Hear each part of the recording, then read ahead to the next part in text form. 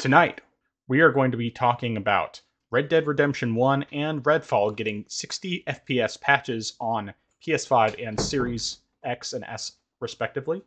More layoffs with Telltale Games and Team 17. A new Steam Deck is coming. Microsoft ABK deal may be closing this week. The Last of Us 2 is apparently getting a remaster. The Uni CEO was retiring. And the PS5 Slim has been revealed. That and more coming up next.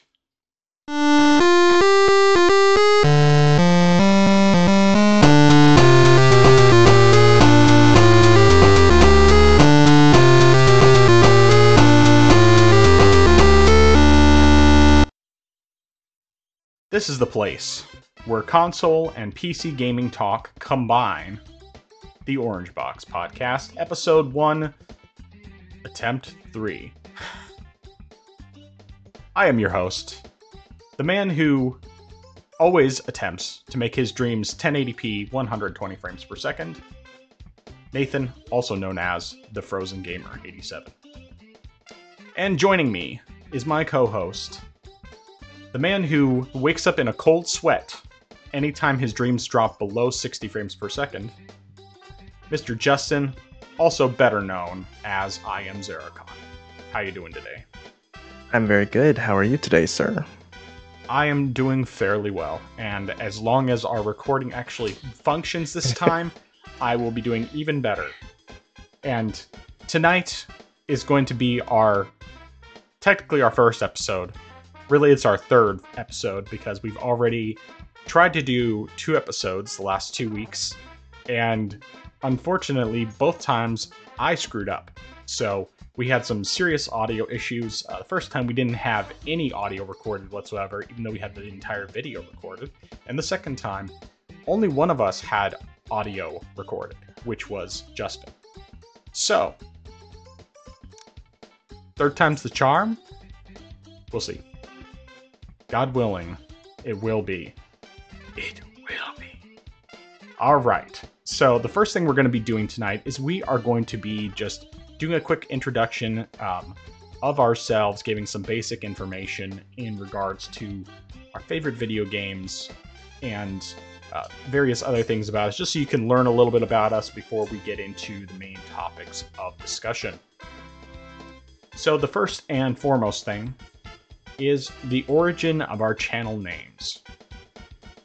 And my co-host, Justin here, also known as iamxeracon, why don't you go ahead and give your origin story? All right, so my origin story goes back to high school and in a homeschool acting group that I was in. And one year we had a theme that was about creativity and we were allowed to create our own skits. My friends and I, we had a skit based around just having a gaming session together. And during that session, my character was really into the game so much that he demanded that everyone called him by his in-game character name. And they said, all right, Justin, just make up a name for your character. And I was thinking, I don't know, I'm Xeracon. And so then one of my lines during the skit was, guys, I told you, call me. I am Xeracon! And ever since then, I was just known as Xeracon. And they said I was the Xeracon guy. And so that sort of stuck, and that's how my channel was born, or the name of it. I still think that is a fantastic story, and yes, I've heard it already twice because of this being our third attempt at recording. But yeah, it's so much better than mine. Mine is much more basic. I was the Frozen Gamer 87. I became the Frozen Gamer because I moved to Alaska in 2003, and I was there until 2021. And so frozen because I lived in a very cold place where sometimes it would get down to 40, 50, 60 below zero, and 87 because I was born in 1987. Simple as that. So there's actually other Frozen Gamer channels, and originally I was just the Frozen Gamer, but I changed it to Frozen Gamer 87 just for distinction purposes. Plus then I can have my logo with the 87 superscript, very similar to the Nintendo 64, where it has the 64 as the superscript thing. So anyway, that's my very brief origin story. So, top 3 games of all time, and we are going to start with our number 3 favorite game and work our way up. We'll go back and forth. So, Justin, number 3. Number 3 is going to be Dark Souls 3. That is my favorite entry in not only the Dark Souls trilogy, but just out of all the Dark Souls games I've played. I've really enjoyed the combat. I've enjoyed the story. I've enjoyed the bosses and the music. That all has come together to be the definitive Dark Souls game, and it's perfect for my style of gameplay within the Dark Souls. And well, I'll leave that for this other thing for later on. But I just really enjoyed it, and it's the best one for me so far. Yeah, I think that's fantastic. The Dark Souls is in your top 3, or well, specifically Dark Souls 3 is in your top 3. And as I've told you before, I'll just mention, briefly that my experience with the Souls games is much less. I haven't ever completed a Souls game, but the ones I played, I've enjoyed. I fell off for various reasons, and I'm not going to get into all that because it'll just take up too much time. But still, fantastic choice. My number 3 favorite game of all time is Super Metroid, and this was my introduction to the Metroid games. I was introduced to Samus through Super Smash Bros., and which then got me interested in checking out Metroid, and then I finally got around to playing Super Metroid in 2008, and I fell in love. I enjoyed the game so much that I ended up playing through it a second time right after I finished it. And obviously, I finished it a lot faster the second time, but it was such a great introduction to the series, and it's really kind of the birth of my love of the Metroidvania genre. And even though pretty much every one of the Metroid games I've played, which is the vast majority of them, I've loved. Super Metroid, to me, is just the pinnacle of the series, minus the wall jumping. So. But now we'll go into our number 2 favorite game. Okay, well, before I do that, I just want to quickly say, don't know if you can see, but I got this little Super Metroid shirt on. So. Very nice. But number 2 for me is going to be Stardew Valley.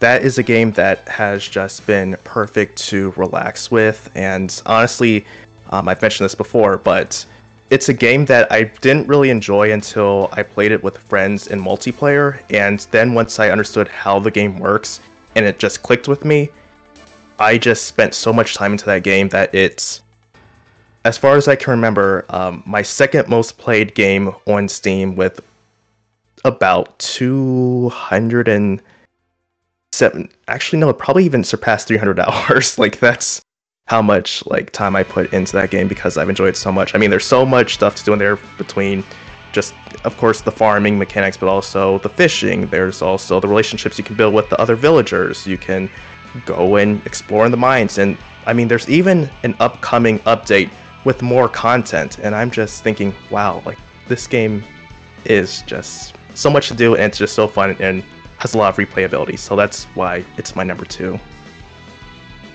Very cool. Yeah, obviously, I've already mentioned to you before, but Stardew Valley is one of those games that I would love to get into because I'm a huge fan of the old Harvest Moon games. Especially the one on Super Nintendo and the N64 one, and even the Game Boy Color one to a great extent. But as much as I tried to get into Stardew Valley, I think between the controls on Switch just not being quite as good, and also just I think there was other games coming out at the time that I was a little more interested in. I didn't get as much into that one, but my wife really loved it. She played it extensively and probably has 100 or 200 hours in there. I was going to say, oh yeah, 200 hours, that's rookie numbers. And then I thought about the fact, well, for that type of game, maybe not so much. I mean, my highest hour game of all is Destiny 2. but that's over the course of, let's see here, it's from 2017 to over 6 years. And if you count Destiny 1, then that's adds more hours, but that's a whole lot more, but it's also a much longer existing game and everything else. So, but anyway, all that aside, my number 2 favorite game of all time is Portal 2. Portal 1 was fantastic. I love it. It's got great puzzles. Figuring out how the physics work with how you solve puzzles and everything is fantastic already. But Portal 2 just basically took everything that was great about Portal 1 and increased it. I mean, you have a longer game, which having a short game is not a problem, but you have a longer game with more puzzles, more complex mechanics, more mechanics in general, more humor, and also like not only as great as the stuff was in the original game, but even better humor, with more great characters. Because the first game you just had GLaDOS, and she was hilarious. And I mean, I guess you had the turrets to a degree, but the second game you have GLaDOS, you have Wheatley, you have Cave Johnson. I mean, just those 3 characters are so incredibly funny. And then on top of that, you have a more intricate story doesn't spell everything out, but it still explains things in such a way that it's like, oh, that's pretty cool. And personally, I love it, especially how they tie it to the Half-Life series. And I mean, I'm just a sucker for that kind of thing anyway, anytime you tie game universes together. And yes, they're both made by Valve, but still, it's just, it's cool having all that happen. And I won't spoil it, but there's just a specific moment in the final boss fight, which if you've played the game, you probably know what I'm talking about. It's just like this moment where you're just like, what? That worked? And it's incredible, and I just can't say enough great things about this game. I played it in 2012, and it's been up there for me ever since. And I need to go through and I probably need to just go back through and try to redo all the co-op stuff, and then try to actually get all of the achievements, because I love that game so much, and it's a crime that I've never gotten all the achievements. So anyway, that being said, our number 1 favorite games of all time. So Justin, take it away. Ooh. Well, you know the answer, and I think that people who have watched any of my content know the answer too. That is going to be Metroid Zero Mission. And it's actually funny that you mentioned this before, because neither of us had mentioned that, is that Super Smash Bros. Was our first introduction to Samus. And, I actually remember thinking, wait, I thought Samus was a robot. And then playing an actual Metroid game and saying, oh wow, I am completely wrong about that. But it was the reason why I picked Zero Mission is because, well, it is the first Metroid game that I played apart from a demo of Fusion at a Walmart kiosk, but the gameplay just felt so good.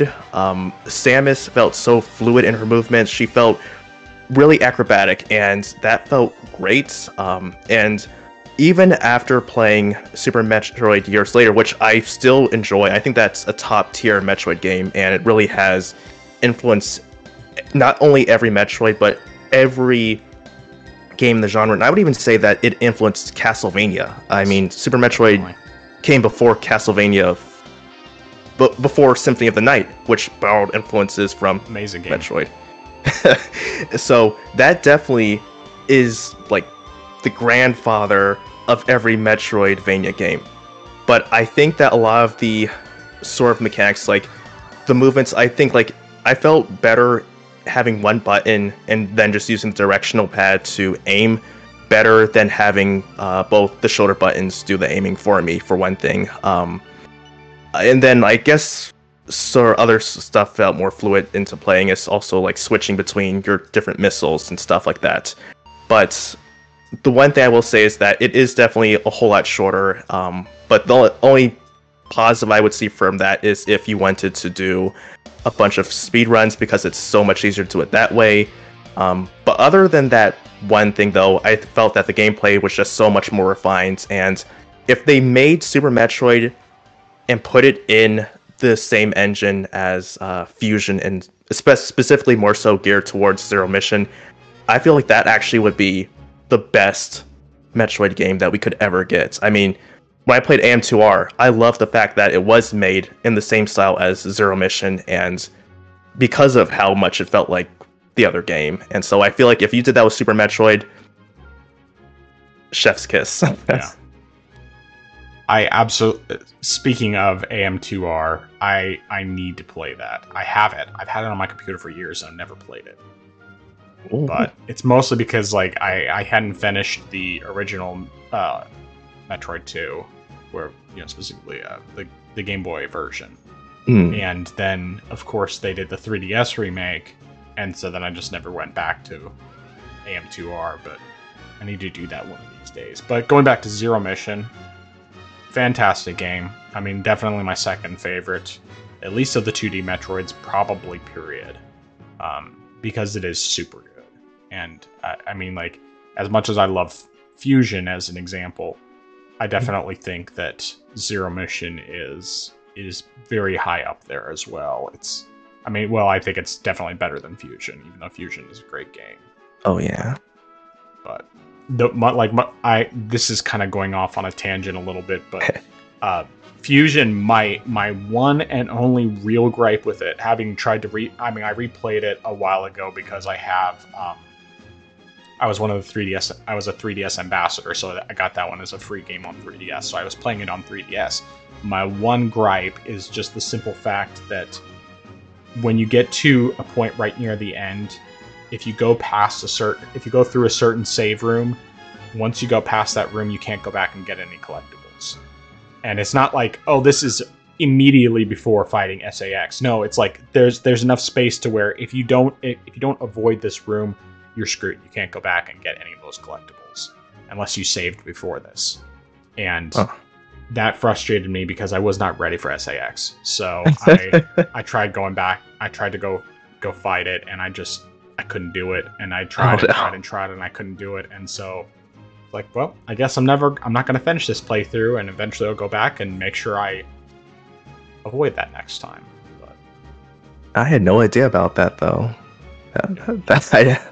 It was so frustrating because like I think I had maybe 10 energy tanks or something like that, and when I played through Fusion the first time, I had to use save states because that was the only way that I could get through that last fight. And, as far as I could get without it, I wasn't ready. And, if I could get as many energy tanks and get the maximum energy tanks and missiles and everything, that probably would have been fine. It would have still taken me a while, but at least it would have been easier. And it's like, no, I couldn't do it. So anyway, that's that tangent aside. Yeah. Zero Mission. Amazing game. But my number one favorite game of all time is Chrono Trigger. And this is another one that I played, this one I played about 20 some odd years ago. The first time I played it was in 2000 or 2001, probably 2000. And it has been up there for me ever since. It is one RPG that I feel like is an excellent length. Like it's got enough time to it, because I think it's like the base game is 25 to 30 hours if I remember correctly. It's been a while since I played through it from the start, beginning to end.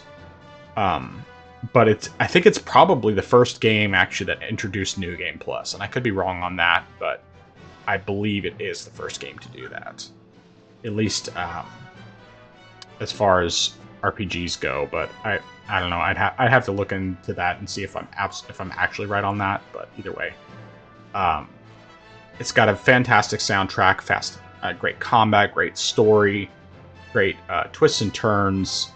It's not like a super deep story, but it's a well-told story, and it's not too long. I feel like every one of the side quests is actually has an impact on the story. Like, it's not stuff where you're just going and fetching a couple of things and that's all there is to it.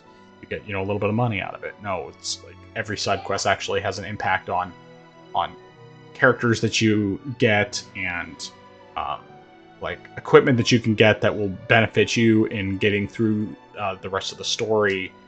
And then, of course, it also has a bunch of different endings that you can get, most of which are after you complete the game for the first time. You can go and do different things to face the final boss at certain points and make a couple of slightly different decisions, but it's not as dramatic as like Mass Effect or something where you have a ton of decisions that all have dramatic impacts. It's more just like, this affects what kind of ending you can get. And anyway, I love it. I can't say enough good stuff about it. The only thing I will say is that as much as I love the DS version, and in many ways I think it's the best version, I think that the additional content they gave was very tacked on and was pointless. Because it was basically just, they were trying to justify being able to sell it again, but the new content they put on was filler and it wasn't any good. It was bad. It was bad content. But even with that being said, it's still such an amazing game, and I think everyone should play it. Yeah. Now, your most hyped upcoming game that's actually been announced. Okay, well, I would say Metroid Prime 4, but considering the fact that we haven't heard anything about it in over a year, and also my pre-order, I got an email last week that my pre-order for the game got bumped now to 2025, so yeah, it's safe to say that we don't know when it's coming. But games that I'm pretty certain is going to be coming out soon is going to be, oh goodness, how can I forget the name? Is going to be Agent 64 Spies Never Die, and that is a game that's heavily inspired by N64 games like Perfect Dark and of course GoldenEye 64.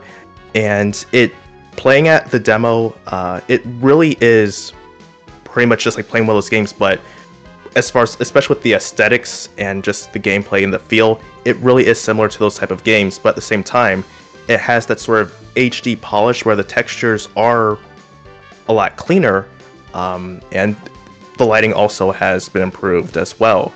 And if you are someone who is interested in the game, I know that the demo is still available on Steam, so you can go ahead and play through one of the missions, and it has, like, similar to the other N64 games, they have those different tiers of difficulty where you would have more requirements as what to do during that mission, so I definitely recommend giving that a shot if you're interested.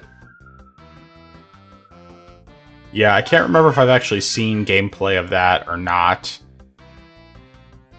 Did you ever show it on one of your videos before on your channel? I think I did. I'm pretty sure if you did, then I would have seen it, because I feel like I've at least heard of that, if not seen it. But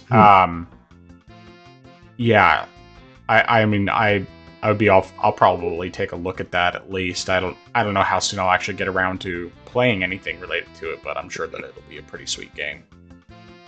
And of course, unlike the original GoldenEye, it won't run at 15 frames per second or whatever it gets down to when you have a bunch of explosions going off on the N64.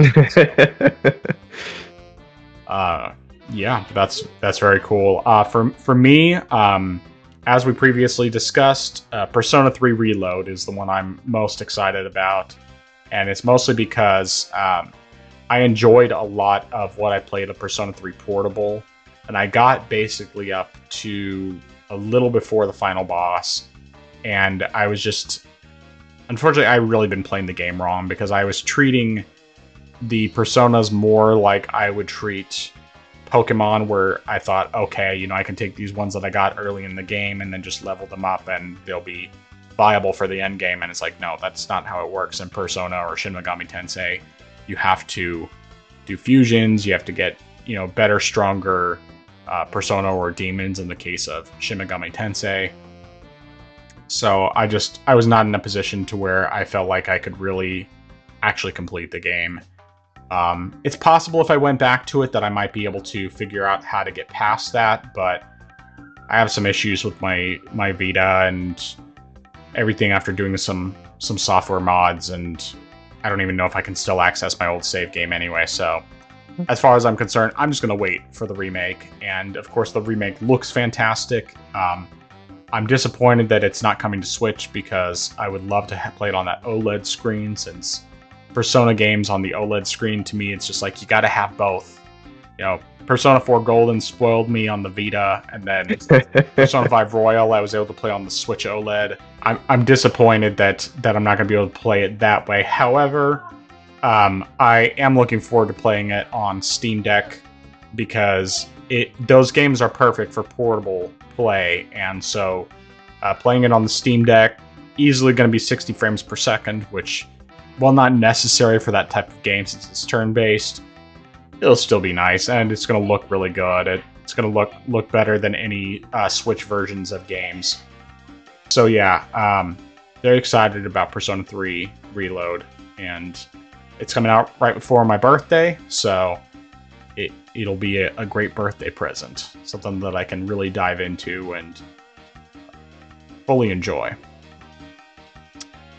Alright, so now, your favorite movie and TV show.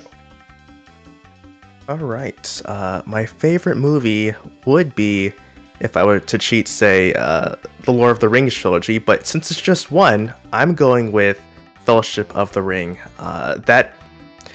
Strangely enough, that wasn't the first one that I had seen. It was actually the Two Towers, but I don't remember how I saw it out of order, but when I went back and saw Fellowship of the Ring, it just felt like a perfect setup for the trilogy. The story felt great. The characters, everyone who was acting as the characters, they did a phenomenal job.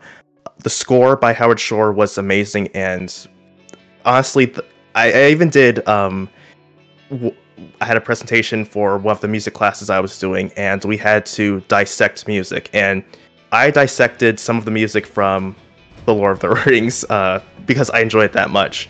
But everything about the movie was just so great that I honestly just kept having to rewatch it again and again, and eventually even just buying the extended edition because I wanted to get more of it.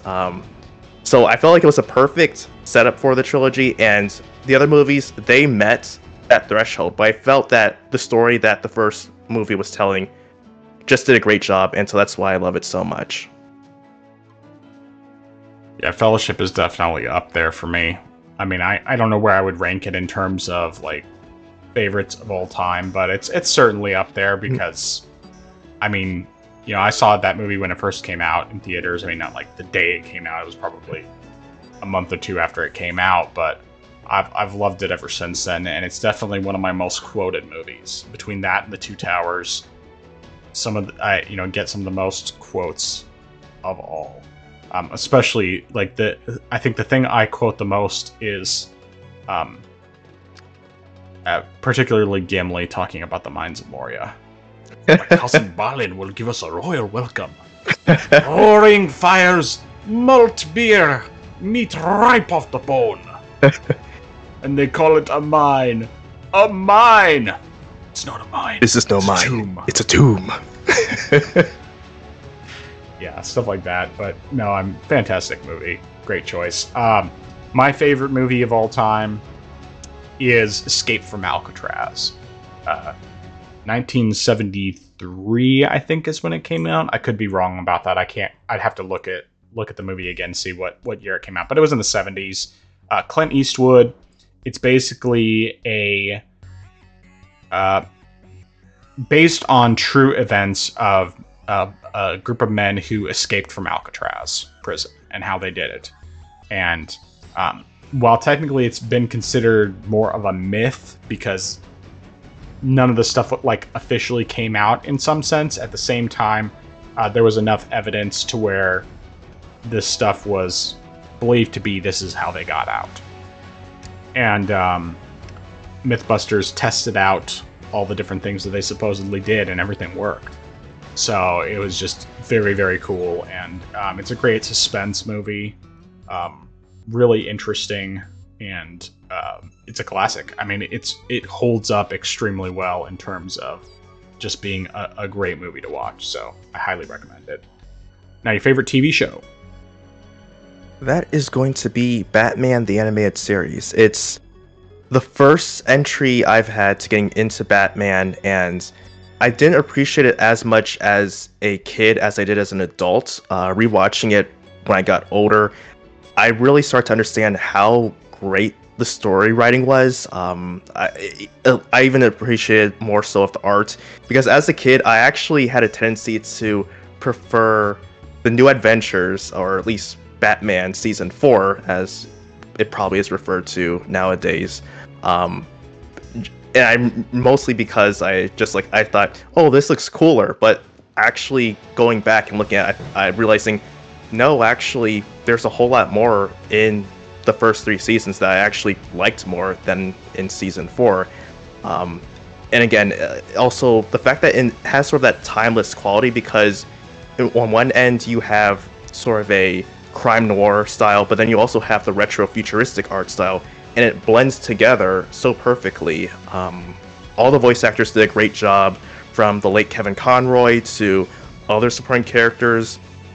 Even other characters had special story arcs. For example, like with Two-Face, from being Bruce Wayne's friend to just being a criminal, which sadly got sidelined in Season 4, and he just was a criminal. But pretty much everyone had a great story behind them, and the music by Shirley Walker was amazing as well. So I think there's just so much there that really makes it something that you could show your kids or your grandkids, and there's something there that they could still find and enjoy there. Absolutely, yeah, I wholeheartedly agree. I mean, because of how old I am, I was around when it was very first airing, and I was watching it as a kid. And I will tell you that of the various cartoons, like the ones I remember best, as far as the superhero stuff. So you had Ninja Turtles. If you exclude the live action stuff, I'm just going to exclude live action. So Ninja Turtles, you had Batman, you had X-Men, and you had Spider-Man. Of those ones, Batman definitely holds up the best of all of them, by far. I mean, it is the one that really is still extremely good to this very day. And then you have Spider-Man is still pretty good. It's not as good as Batman, but it's still really good, well written and everything. X-Men is a little on the cheesy side, but it's not bad. But then, of course, Ninja Turtles, it's just extremely cheesy and over the top, and not necessarily in a good way, but at the same time, I still love it because nostalgia and everything else. It's a good kids show, so there's at least that. But yeah, Batman the Animated Series is incredible. So I need to finish rewatching all of that. And especially now that I have it all on Blu-ray, so it's well worth checking out. I want my kids to get into it, but the thing is that like it takes a while. Sometimes I introduce these things to my kids when they're younger, and they're just not quite getting into it. And then as they get older, it's like all of a sudden their eyes get open. They're like, "Wow, I love this!" And so it's great when that happens. But it's some Batman is one of those things that I haven't quite been able to get them into yet. So. We'll give it another try one of these days. All right. As far as my favorite show of all time, that is Frasier, without a doubt. Fantastic show, absolutely hilarious. Some of the best humor, some of the best writing when it comes to humor of any show. Period. And I mean, like I've watched a lot of stuff. You know, both stuff within the past 20 years and stuff that came before that. And despite what some people would say, Friends is garbage. At least the first 5 episodes were garbage. They weren't funny at all. I didn't laugh once those entire first 5 episodes. And whereas Frasier, I laughed from the very beginning. I mean, there was just such great humor, and they're actually doing a revival of the show with a new series coming out starting on October 12th, which by the time this comes out will be yesterday. But I'm curious. I'm not entirely sold on it because you're losing a lot of the cast that you had in the original series, with the exception of obviously the titular character being, Kelsey Grammer's Fraser Crane. But at the same time, the behind-the-scenes thing they did before it makes me think it could be good. I'll watch and see, and if it ends up being terrible, I still have 11 seasons of Frasier that are fantastic and hold up extremely well to this very day. So, anyway, all that being said, your favorite non-gaming hobby? My favorite non-gaming hobby would be reading, and that is for a lot of things, whether it's reading manga, reading comic books, reading different literature novels. Like, I enjoy reading as a whole.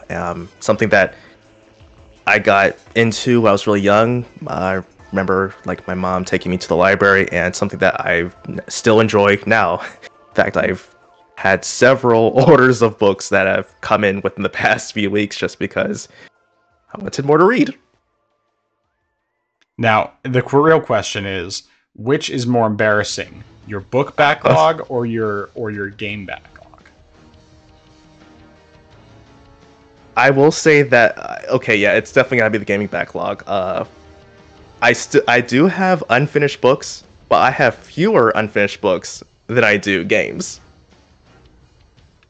Yeah, as I've told you previously, my wife is very much in the same boat in terms of being very heavily a reader, and I would say her backlog of books is nowhere near as extensive as my backlog of games, but it's also mostly because there's just a much wider variety of games that I've purchased throughout the years, and I mean, her books tend to be longer in how long it takes for her to get through them. But even with that being said, well, it doesn't matter. Anyway, I will say I'm not much of a reader. I was a lot when I was younger, and then as I got older, it's just been difficult to stay focused long enough to read, and I like being able to do more than one thing at a time. So I like audiobooks, and I will do audiobooks while I play games, or while I'm mowing the lawn, or while I'm driving, or walking, or working, things like that. So audiobooks are great, and regular books are great. I don't stick with them as long as I should. But my favorite non-gaming hobby is cooking. I learned a little bit as I was a kid and kind of developed more and more as time went on, especially during my time in Alaska when even when I started to actually have money that I could spend on restaurants, we didn't have any restaurants where I lived. So it was basically like, okay, well, if I want Mexican food, I need to start learning how to make Mexican food. Or if I want Chinese food, I need to learn how to make Chinese food, or, so on and so forth. Basically, the only thing that we actually did get, probably maybe 5 years or so before I left that particular town in Alaska, was we had a Thai truck. It was really good Thai food. Really, really good. That's like the only thing I genuinely miss about that town. And other than the quiet, but that's not important. So yes, cooking is a hobby of mine, and I greatly enjoy it. So much so that even after a long day at work, most days I'm happy to cook dinner for my family. So yeah. All right, so we got through our basic introduction stuff. All we're going to talk about right now before we go into news is what we're currently playing. So, Justin, go ahead and take us off of that. All right, so I am currently playing Sekiro Shadows Die Twice, and actually, that's actually what I was playing right before we did this recording. I finally beat this boss. Nice. That I was stuck on. Is that the one you were talking about last week? Yeah, and I now can safely say that I understand how the game works, and I think I'm more confident now moving forward in the game. But I've also been playing Stardew Valley with some friends. We've been playing some multiplayer sessions. We didn't know where it had been a while since we played, so we didn't know what we were doing, but we got back into that, and I just started, and I think the video should be up by the time this goes up, but I just started playing a game called Influence, which is sort of a game that teaches you a different language. Okay. And I started learning some German. Okay. Yeah. Sprechen Sie Deutsch. And I don't really know any German. That's like about the extent of what I know. Your Bratwurst. Perfect Nugan. I don't know. Schnitzel. Sauerkraut. Danke. But yeah, that's all that I've been playing. Cool. Yeah, so my list last week was pretty extensive because I was trying out a bunch of different stuff for just recording gameplay and everything. This week, much less so. Basically, this week has been 2 or 3 games. So I've played a lot of Assassin's Creed Odyssey because I just kind of got back into it, and even though I want to play other games, I'm also just at the point where, all right, I'm ready to just push through and complete all the story missions so that I can finally be done with the game, because I started the game like 4 years ago, and I played off and on, sometimes for long periods of, I'd play for days and weeks on end, off and on, and then I just take a really long break, and then I finally came back to it last week when wanting to just test out some stuff on the Steam Deck, and finished out the main story. And since I had already bought the DLC some time ago, I decided that I'm going to go ahead and do all the DLC missions that I haven't done, and I'm going to just completely ignore all the random, bases and whatnot that I haven't completed. I'm not even going to bother touching those, because I spent a lot of time doing that before, and that's how I got so burnt out, because there's just too much in that game. But yeah, the combat is good. I think the combat is fun, even if I'm not a huge fan of the RPG elements for an Assassin's Creed game. I feel like the combat is enjoyable for the most part. And so that kind of helps with it. It just gets, in some ways, a little bit repetitive. But, yeah, so I've been focusing a lot on that. And I got back into Red Dead Redemption 2, because I still haven't finished that. And I really want to finish that before I go back to replaying Red Dead Redemption 1. Because when I originally played it on PS3... Red Dead Redemption 2 didn't exist, didn't have all the story that led up to Red Dead Redemption 1, and Red Dead Redemption 2 is a prequel, so it's really, I think I'm going to enjoy Red Dead Redemption 1 that much more, knowing the backstory for John Marston and all the characters that he encounters, whereas if I went back into Red Dead Redemption 1 without finishing 2, I wouldn't have enough of the background to where I'd be able to be like, oh, that's what happened to that character, and so on and so forth. And it's just, I want that connection there. Plus, also, Red Dead Redemption 2 is a fantastic game. Of course, it also looks and runs well on Steam Deck and on PC, and so I kind of played a little bit of both. I feel like there was something else I played too. I'm trying to remember what it was. Maybe I'll check my Steam Deck. Look at that for a second. I did play some more Box Boy and Box Girl with my son. We've been working on that because that has co-op, so we've done a little bit of that. Not as much this week as we did the previous week, but just double check. Oh, that was the other thing I played. So I've been Outer Wilds. That's a game that I completed the story, the main story, and the DLC, both of which are absolutely fantastic. Highly recommend it. But there's one achievement left that I have for it, and I want to get that achievement because it bugs me that I'm just missing one. And it's the particular achievement. You have to ride the face of a tidal wave on a raft for 15 seconds. But the thing is, because this game has a time loop to it, this only happens once in the time loop. So if you miss it, you have to start the time loop over again in order to get another chance at it.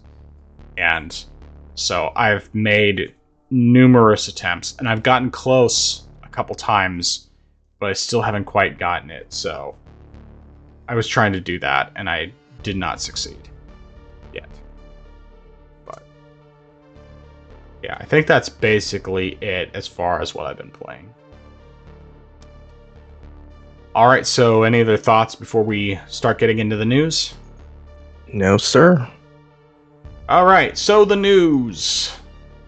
First of all, we got updates for 2 games that got a lot of backlash for not having 60 frames per second, and those games now have it. So Red Dead Redemption 1, which was released for PS4 and Nintendo Switch in August, now got a patch where the frame rate is uncapped on PlayStation 5 through backwards compatibility with the PlayStation 4 version. So it now runs at 60 frames per second, which is fantastic because that's definitely a game that would benefit from the higher frame rate. It's a great game either way, but you know, there's absolutely no reason why it shouldn't run at 60 frames on the PS5. So I'm very glad that they did that, but I think a little bit more significant is that Redfall, which is of course only on Xbox and PC, now has a 60 frames per second performance mode for both Xbox Series X and Xbox Series S. Redfall is one of those games that I actually thought looked pretty fun, potentially, but then of course finding out that number one, it didn't have 60 frames included, which wouldn't have necessarily affected me on PC, but that and just some of the other issues that the game had in general. I mean, it was never a game I was going to spend $70 on anyway. It was more like, okay, when it's cheap down the line, I'll try it out, and you know, when I have time for it. But yeah, I'm still of the opinion that I'm going to wait until it's cheap because I have more than enough games to play without that. And it's not something that I was like excited about. It's just more like I looked at it, it's like, oh, that looks like could be fun. But anyway, your thoughts on both of those, or one of them? Oh, I think that obviously it's a great thing. I'm obviously, you know, there's no reason why Red Dead Redemption should have been capped up until this point, you know, at not being 60 FPS. But it's great that it's 60 FPS, and I think it's especially great that Redfall is going to have that 60 FPS performance mode for the Xbox Series S, considering that it's like a week run out. Like, I think that it should have been there from the beginning for Xbox Series X. That's a more powerful hardware that is, you know, considered to be the more gamer-ish hardcore version of the Xbox Series to get. Mm-hmm. But the fact that the Series S, which has been known to be one where developers make more compromises for, is getting that 60 FPS performance mode, that's great. It's something that, again, because it's one weaker hardware, it's something that may not come to every game. It's something I would still like to see more in the future. Just because of the fact that, you know, I know that people say, you know, next generation games should be more demanding and, you know, show what the hardware can do, but at the same time, I don't want us to keep going back into a new generation saying, okay, it's going to start at 60 FPS, then we're just going to backslide into 30 FPS like midway through the generation. Right. Yeah, I mean, one of the things that I personally think has been the biggest detriment to games is 4K. And yes, the reason why I say that, I mean, like, if it was 4K for like a 2D game, you know, or if it was 4K where they weren't trying to get super realistic, then it would probably be okay. But the problem is that this focus on visuals over performance is the reason why things are not moving forward. We've gotten to this stagnant point where the whole selling point of the PS5 for most people is that it has better load times because it's using a solid state drive, which solid state drives have literally existed for decades. Now, the current form of solid state drives are certainly way better than the ones that existed back in the early days of PCs. But I mean, like, early PCs had solid state drives. They were just in a different form, and they weren't nearly as technologically advanced. I can't remember exactly what it was made up of, but it was basically at a point where if you bumped one of those just wrong, it would erase everything. So, oh gosh, solid state's come a long way since then. Now, it's much better designed, and I mean, even with the SATA SSDs that we had before we started getting the NVMe drives, those are dramatically improved over what we had in the past, and solid state is fantastic. And the PS5's solid state drive, it's a great drive for what you get, but the fact that we've gotten to this point where video games, basically, they're so focused on having realistic visuals and having 4K and everything else that they don't focus on having a better gameplay experience has just been detrimental. And it's just become stagnant in terms of game design.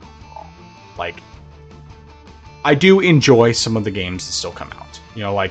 I know as much people like rag on Sony for having what people like to refer to as walking simulators, and there are some of those for sure. But most of their games, yes, third-person, over-the-shoulder action game with stealth elements.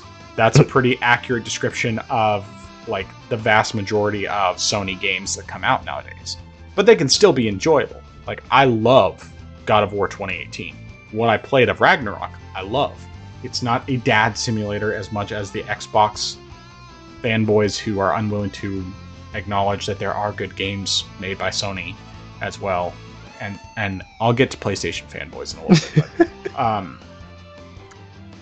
it's not a dad simulator. Yes, you are playing as a dad who has regrets and doesn't want his son to make the same mistakes that he made.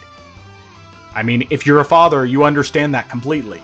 If you're not a father, you might still be able to understand it, at least theoretically. But it's just we've gotten to this point where, because games are so focused on graphics, we end up with games that perform well below what they should be performing. The fact that we probably have more games running at 60 FPS just by default on the PlayStation 2 than we have on the PlayStation 5. And I could be wrong on that. I'm totally willing to accept that I could be wrong on that, but I think that more games at least aimed for 60 frames per second on the PS2 than they do on the PS5. And yes, the PS5 has a lot of games with the performance mode, where they'll at least aim for 60, if not actually maintaining it. But then you have games like Final Fantasy 16, that its performance mode is dropping into the 30s, which... why? That's not performance. I mean, it's like you're too focused on visuals, and you're not focused enough on making a game run well and play well, and trying to improve the mechanics and come up with different ideas and everything else. And you'll get the occasional game that's actually unique and has something new to offer, but then you also get a whole lot of stagnation where it's just creative bankruptcy. There's just nothing new, and it just gets so boring from that standpoint. And yeah, I'm not going to pretend that like I don't buy any of these games, because I do buy some of these games. I like some of these open world games, but then it gets to a point like where you get Assassin's Creed Odyssey as an example. Since I'm playing that, and its follow-up Valhalla, where the game becomes, I mean, it's a beautiful game.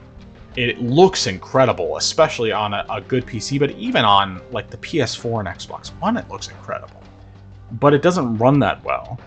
And then on top of that, it's so bloated that it just, I mean, it's like the very definition of open world fatigue. I mean, if you look up open world fatigue in like the Urban Dictionary, you're probably going to see a picture of Assassin's Creed Valhalla. I mean, it's ridiculous how much these games are like that. And I've been ranting about all of this, and yeah. I'm going to stop right there. Well, I'll just add a brief, I guess, little note to that, is that this sadly doesn't just happen on consoles. Like, we get this on PC in the form of ray tracing. Like, in the fact that if you want to have ray tracing, you can't do it natively and have 60 FPS unless you use DLSS. Like, games, are trying to brute force it just by having better hardware and more powerful hardware rather than just trying to better optimize the games. And it's just like, why should I need to buy an RTX 4090 to play this game at 60 FPS with ray tracing on? You have to and DLSS fake frames in order to make this game run well. And then they go and they do the path ray tracing, just basically taking it to the next level where it's like it looks incredible, but it runs at like 20 frames per second by default unless you generate fake frames. And I just yes, you're absolutely right. PC has issues too, and I'll definitely have. I mean, there's definitely plenty of things to say negative about more PlayStation fanboys than PlayStation itself. Even though we'll definitely get to more of the PlayStation itself stuff once we get to talking about the PS5 Slim models that got revealed, but that's going to be towards the end. So yeah, I belongs to TLDL, all of that. I think it's great that Red Dead Redemption 1 and Redfall both got 60 FPS updates, especially since Redfall was actually promised, and Red Dead, it wasn't promised, but it's great that they did it anyway. But I wish that more games would just focus on performance over looking prettier, because looking prettier, we just keep end up with the same situation where we keep ending up with games only running at 30 frames per second to look nice, and then they look so pretty, but they run like trash. They don't run anywhere near as well as they should for what's supposed to be these super powerful consoles that really are not powerful at all. They just load games faster, and that's it. Anyway, enough of that. Went way off on tangents just talking about this, and I wasn't expecting to, but yeah. Obviously, it's one of those things. There's a reason why I aim for 1080p 120 frames per second. Because I'd rather have a game that looks nice without going overboard and runs well, so that I can just have an enjoyable game experience. Even though I can live with 30 frames per second on the weaker consoles or handhelds, especially when it's a handheld form. Actually, I do want to mention real quickly, because I forgot to mention it before, one of the reasons why I decided to get back into Red Dead Redemption 2 is because since I got a $50 gift card from work for winning a chili competition, I decided to go ahead and use it to buy Red Dead Redemption 1 physical for Switch. So that'll be coming on Friday. And I'm not gonna be able to get to it right on Friday because I'm not done with Red Dead Redemption 2, but I wanted a portable version of that game, and unfortunately, even on the Steam Deck through emulation, that game does not run well. It runs worse than 30 frames per second, emulating the PS3 or 360 versions. So I'll play it on the Switch, and if I can figure out how to safely overclock my Switch OLED, then it's possible to get 60 or close to 60 on Red Dead Redemption on the Switch. So, anyway, moving on. So we got news of some more layoffs for both Telltale Games and Team 17. Now we'll talk about Telltale Games first. And this is specifically a bunch of people who were working on The Wolf Among Us 2. Now, did you play the first Wolf Among Us? The first one, no. I actually started getting into later Telltale games, primarily around like the Batman Telltale's time period. Yeah, so Wolf Among Us, I will say it is definitely an M-rated game in just about every sense of the word, but it's super interesting, and definitely had some great twists in there and stuff. It's been a long time since the first season came out, or, it's not, I don't know if it was called a season or not, but anyway, the second one, a lot of us have looked forward to it, and of course, a while back we had Telltale basically closed down, and they kind of got revived, and now, I think did they say it was just the majority or the entire staff for Wolf Among Us? It was most of the staff. That's what I believe the article said, was like most of the staff were, or at least a lot of the staff were laid off. Yeah. So the way I'm looking at this now is that game's never coming out, which is disappointing. I mean, it's like, okay, it's been years since I played the first one. I never thought we were going to get a sequel, especially, you know, years and years passed, and then of course the whole Telltale closure before they got revived, and they announced it, and I was kind of at a point where it was like, okay, I'll believe it when it actually happens, but now I'm just basically thinking, okay, it's never coming. It's just not coming, so it's disappointing, and it sucks for people to have to get fired, especially with this whole Telltale situation, because it's like, okay, you know, probably a lot of these people, I mean, some of these people may have already had, you know, been fired previously from Telltale when it closed down, and now they're getting fired again after all that, and I don't know. But Team 17. So I had to actually look up the kind of games that they published. Have you looked much into their published games? Yeah, like I know that the Worms franchise, that was one that I know is like one of the more popular ones. However, I think a lot of the games that I actually more know of were the games that they published that I didn't know that published. Like, for example, Blasphemous, I know, is one that's like a sort of like Spanish Inquisition style 2D Dark Souls type of game, pixel art. And oh gosh, what was the other game? I can't remember. It wasn't Ukulele. I think it was a game that was similar to Ukulele, the Impossible Lair was the 2D side scroller one. I did see that they published that. Okay, yeah, that's what it was. But so like a lot of the published games were games that I didn't know that they had worked on. But like the only one that I do know that they themselves developed that was popular is the Worms games. Like that's primarily what I know them as, like the Worms developers, because of that strategy, those strategy games. But yeah, like it. Additionally, it's still kind of odd seeing a smaller company have to downsize. Like I don't know what specific like was causing these issues, but I do know that, you know, seeing a company that isn't as large, and because of that, at least I would imagine it's easier to maintain because you don't have all these separate, I guess, divisions and whatnot, and you're able to, I guess, or as I would imagine, you would be able to be more efficient with what you're doing.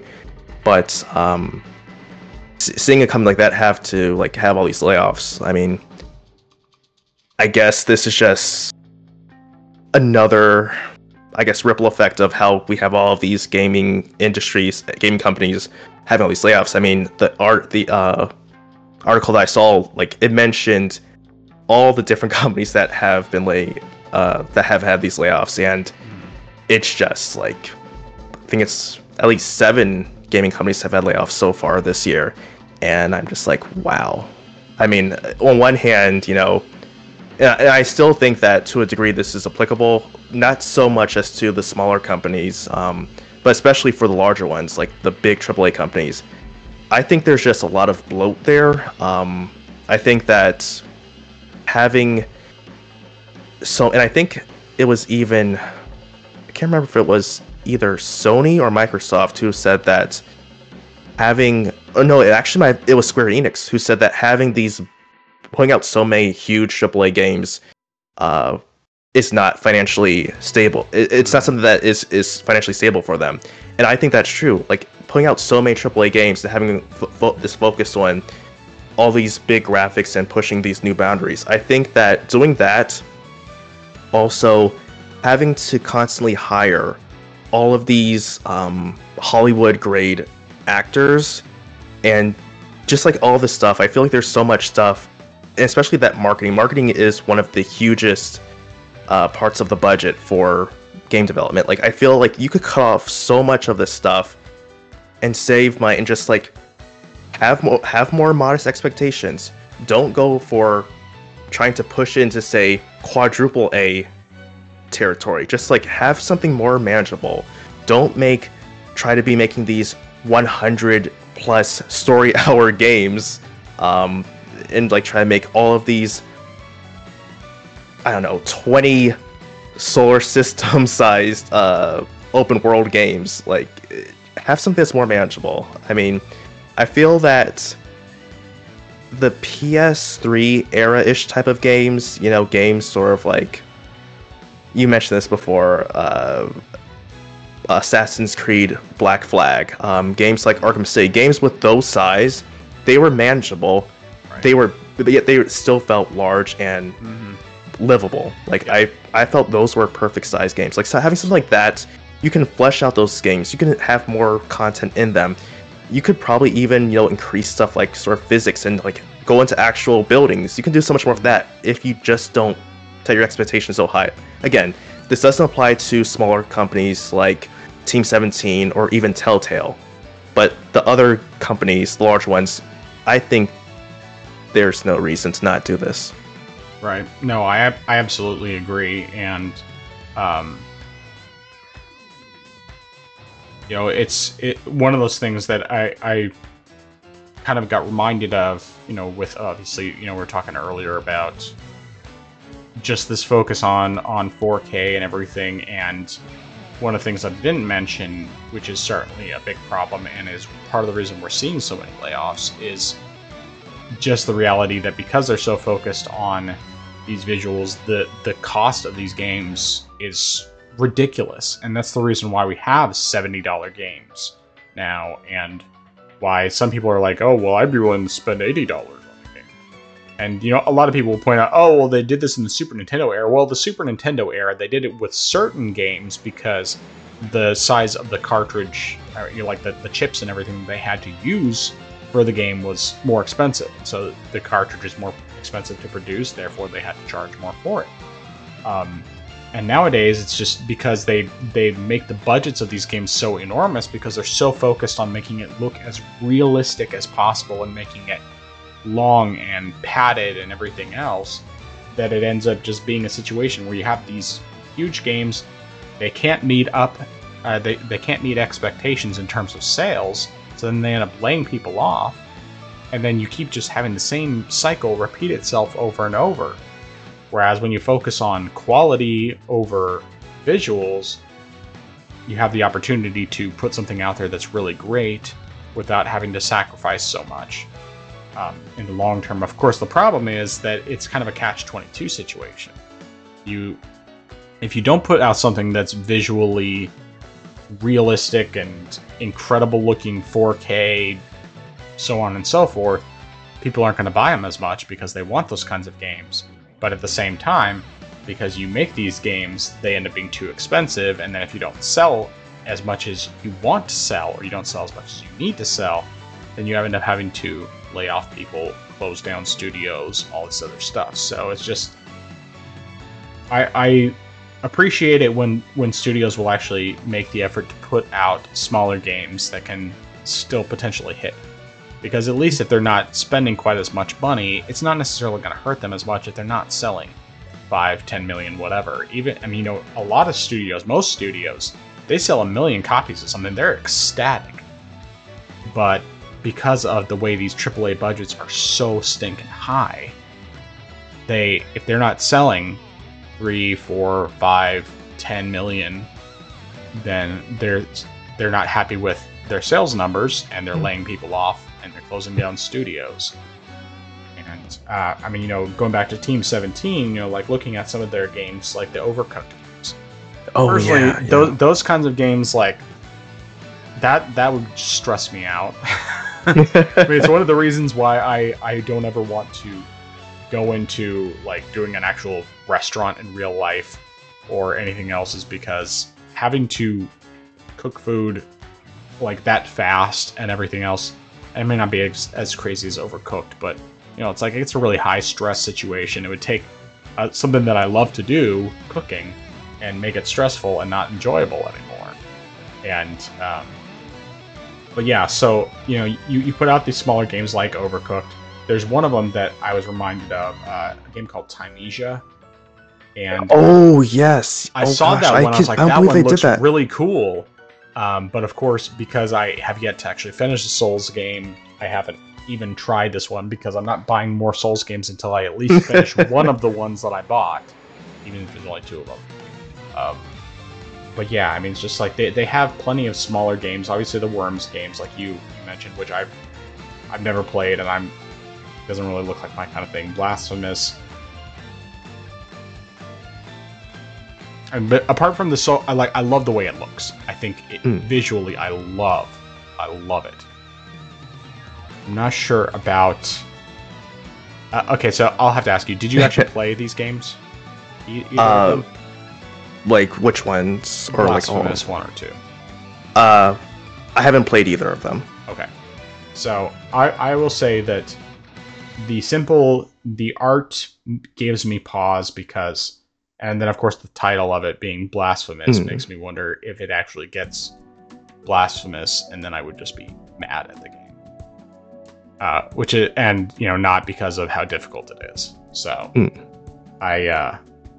as much as I love the way it looks, I'm not gonna play these games. But anyway, yeah. So I don't know. It's hard to see this kind of stuff happening. See lots of these studios closing down, and I just feel like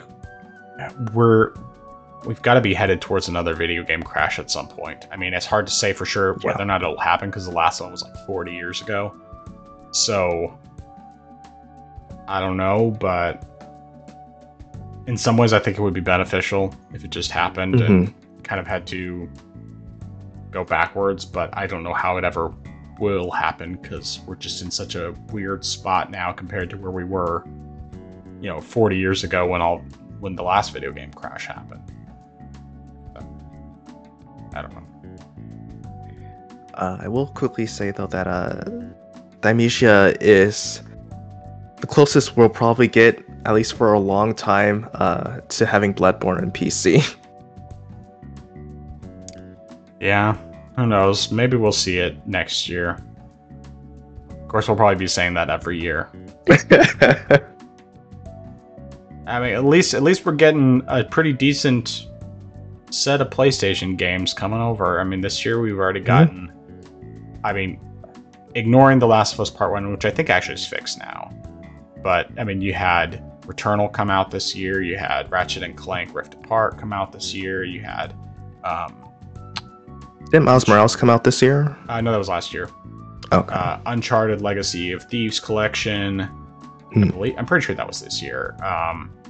You had, what was the other? Maybe Ratchet was the last one. Oh, and then Horizon Forbidden West is announced for early next year, or sometime next year, probably early next year. And we know Ghost of Tsushima will be coming at some point because it's in the NVIDIA leak. And I'm not sure what else, but yeah, anyway. Got off topic there. So, but speaking of smaller types of developers / publishers, the Unity CEO has apparently, well, not apparently, but has retired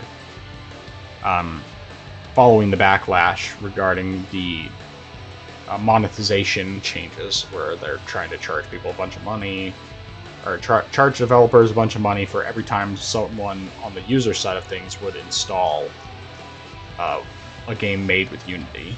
And we're not going to get into all of that. People have covered this topic to death, but this guy, quote-unquote, retiring, or probably getting canned, I say good riddance.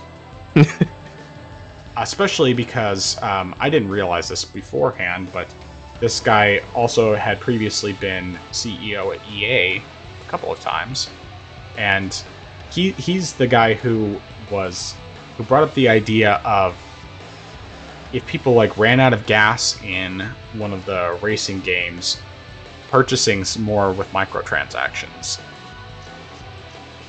And yeah. So one thing I will note with EA, there was a time period, not surprisingly, while this guy was not there, because he was there for a while and then he left in I think 2007 and then came back in 2014. Between 2007 and 2014, there were some really good single player games in there. I mean, like a nice variety of different types of single player games, and then he comes back and back to business. And then he left. I don't remember when it was he left. I know I saw the figures on this earlier, and I think it was, oh no, it's Alex covering some of this stuff previously, but basically, every time he is involved, there's always like some really gross monetization involved, and unfortunately for Unity's sake, I think it's too little too late. They can fire this guy, and it might help some, but the damage is already done. And I don't know that this is really necessarily going to make the difference, unless they just, well, even if they say, this was this guy's decision. I mean, this was this guy's recommendation, and now that he's gone, we're not doing this. I mean, how can we know whether or not how can developers know whether or not they'll trust them? It's like I was saying when we were talking previously, they've already showed their hand, and they can't take it back now. Everybody knows what their future plans are, and even if they decide that they're actually not going to go through with any of those future plans, there's no way to know for sure because they've already seen this is what we had in mind to do to you. I don't know. Your thoughts? You did a great job sort of summarizing everything that I would have said. Like, it definitely, the developers really can't trust them. Fool me once, shame on you. Fool me twice, shame on me. That's the situation that they have there. Again, and as we mentioned before, some developers might not have a choice, say between if they might have to use Unity as opposed to say like using Unreal Engine because it's more expensive. They might think, well, I'd rather not, because Unity could still come back and implement this idea sometime later down the line, but I can't afford to use Unreal Engine. That could be a situation for some people, and even still, like, I don't think that the article said too much about the new CEO, or at least the interim CEO. Mm-hmm. So I don't know about his history as much as I know the previous CEO. So I don't know what his mentality is. And additionally, I don't know, even without that, I think one of the things is, I think it was either last year or the year before was when Unity went public. And if that's the case, they're going to be more so concerned about, their shareholders than actual gamers, which is, what sort of led us to this point, is the fact that, thinking, how can we get in more revenue? Let's charge the developers for every single download. Like, that's, yeah. So that's like another reason why I would say I can't necessarily, developers wouldn't necessarily think, can we even trust you? Yeah, and one of the things that I found out about that I didn't realize with Unity is that, I can't remember what all Unity's used for. Because, a lot of it's smaller games, but there are some bigger games, like Genshin Impact, the Unity game. And you think about how huge that game is, and how much money they'd be making off of that. Not that, it would necessarily harm the developers in any way, because, they make a buttload of money. But, the amount of people installing, uninstalling, reinstalling that game, people who get into these very addictive MMO type games, and then they try to stop playing for a while, and then they decide to reinstall it and play it some more, and so on and so forth. But yeah, good riddance to this guy leaving. I don't know what's going to happen with Unity. Just something we're going to have to wait and see going forward. But I hope that regardless of what happens, that it does, that anyone who is involved with Unity who was not on board with this decision has already made the decision to move on and find employment elsewhere, because this is a sinking ship and you need to get off while you still can. But speaking of terrible CEOs and how they lead to different things, that's not really a good way of putting it, but The Microsoft Activision Blizzard deal is apparently closing this week. The scuttlebutt at the moment is that Friday, so by the time this podcast comes out, it is theoretically going to be closed. So this long, dramatic situation where you had terrible CEO doing terrible things to people, and then Microsoft decides to buy them when they decide they want to go on sale. I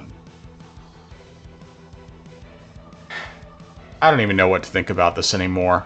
I've kind of expressed my thoughts previously that I'm mixed on how good of a thing this is, but at the same time, I also think of the people who could buy Microsoft, buy Activision Blizzard, I almost am more comfortable with the idea of it being Microsoft than like Amazon or Google, or even Apple to some extent. But I don't know. It's one of those things. We're just gonna have to wait and see what actually happens with all this. And any thoughts you have on this matter? Yeah, I mean, we definitely talked about it quite a bit the past few weeks, but I think I'm really just want this thing to end. It's just something that's been dragged out, and we already said before, FTC is going to try fighting this. Like, just let it go. I mean, we've gone on long enough with this thing. Right. I just want this to be done. Like, similar to you, I don't like the idea of Activision being purchased, but at the same time, it's better than if it was, Google or Amazon, and like I think even Netflix at one point might have been eyeing it, but just like it is what it is. I don't like it. Get rid of Bobby though. Just please get rid of him. Hopefully, other decisions that Activision has done, particularly with like microtransaction stuff. Microsoft will try to get them say, hey, tone this down some, and then maybe I'll be more interested in getting back into Activision games. But I just want this to like go through, be done, no more fuss, no more I just want this to be like done with. Like, I'm just tired with it at this point. Absolutely. Yeah, we'll see how everything goes. Let's just go ahead and move on here. So kind of going backwards on our list, but there is apparently a new Steam Deck coming, but it's not what people were thinking that it might be. It's not a hardware revision in being like a Steam Deck 2, that sort of thing. From everything we can find, what is apparently the codename Deckard, I believe, is what this is supposed to be, but I could be misunderstanding on that part. Basically, this is just a Steam Deck that has improved Wi-Fi and improved Bluetooth. That's all it is. So otherwise, it's basically the same hardware as previously. So it's basically like a soft revision that's going to be taking place behind the scenes, and will probably just ultimately replace the base models. But yeah, I guess my thoughts on the matter are plain and simple that if you don't already have a Steam Deck, this is great. Get better Wi-Fi. That means better download speeds, because download speeds on the Steam Deck can be pretty bad at times. Better Bluetooth can just improve, reduce latency for listening to, or for headphones and that sort of thing. But I don't know, your thoughts? Yeah, definitely. I'm definitely not thinking too much or even expecting too much from this, and it would be great if you mentioned that it is just something that can just silently replace, how all the current, Steam Decks that Valve is selling. Once those models are completely gone, just replace it, swap those out with the new version, and they call it a day. It's great. This is great if you don't have one already. If it is just better Wi-Fi, because I don't really use the Bluetooth, but if it did have better Wi-Fi, if it had something else besides the better Wi-Fi, I would probably have a slight. I mean, I would stop myself. I would say maybe I might do that, but it's just like no. I mean, the Wi-Fi would benefit me because, as you mentioned, the download speeds can be bad. Like I've had to wait like maybe 15 minutes for a game to download on my deck, depending on what it is. But it would be nice. One thing though, because they said the performance wouldn't matter, but something that I think the video also mentioned was like, maybe better like cooling. So I was thinking, or at least hoping, this would be something that would get me intrigued, as if it somehow improved the efficiency of the battery. That's something on my that would be on like my theoretical wish list to have. Right. I know that you would have a theoretical wish list of having an OLED screen.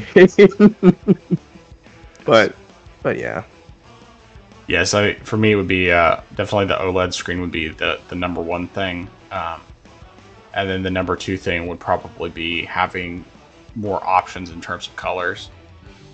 Even though at some point I'll probably just replace the shell on mine, because I really want that atomic purple, that shell like the old school Game Boy Color, because like so many people who grew up in the 90s and were, those were like our formative years. That is very much something that it's just like, it's super cool. I still love it. I have a game. Well, I had to repurchase a Game Boy Color a number of years ago, but I do have the atomic purple one, and I just love it. And I love my N64 controller that's like that as well. But yeah, so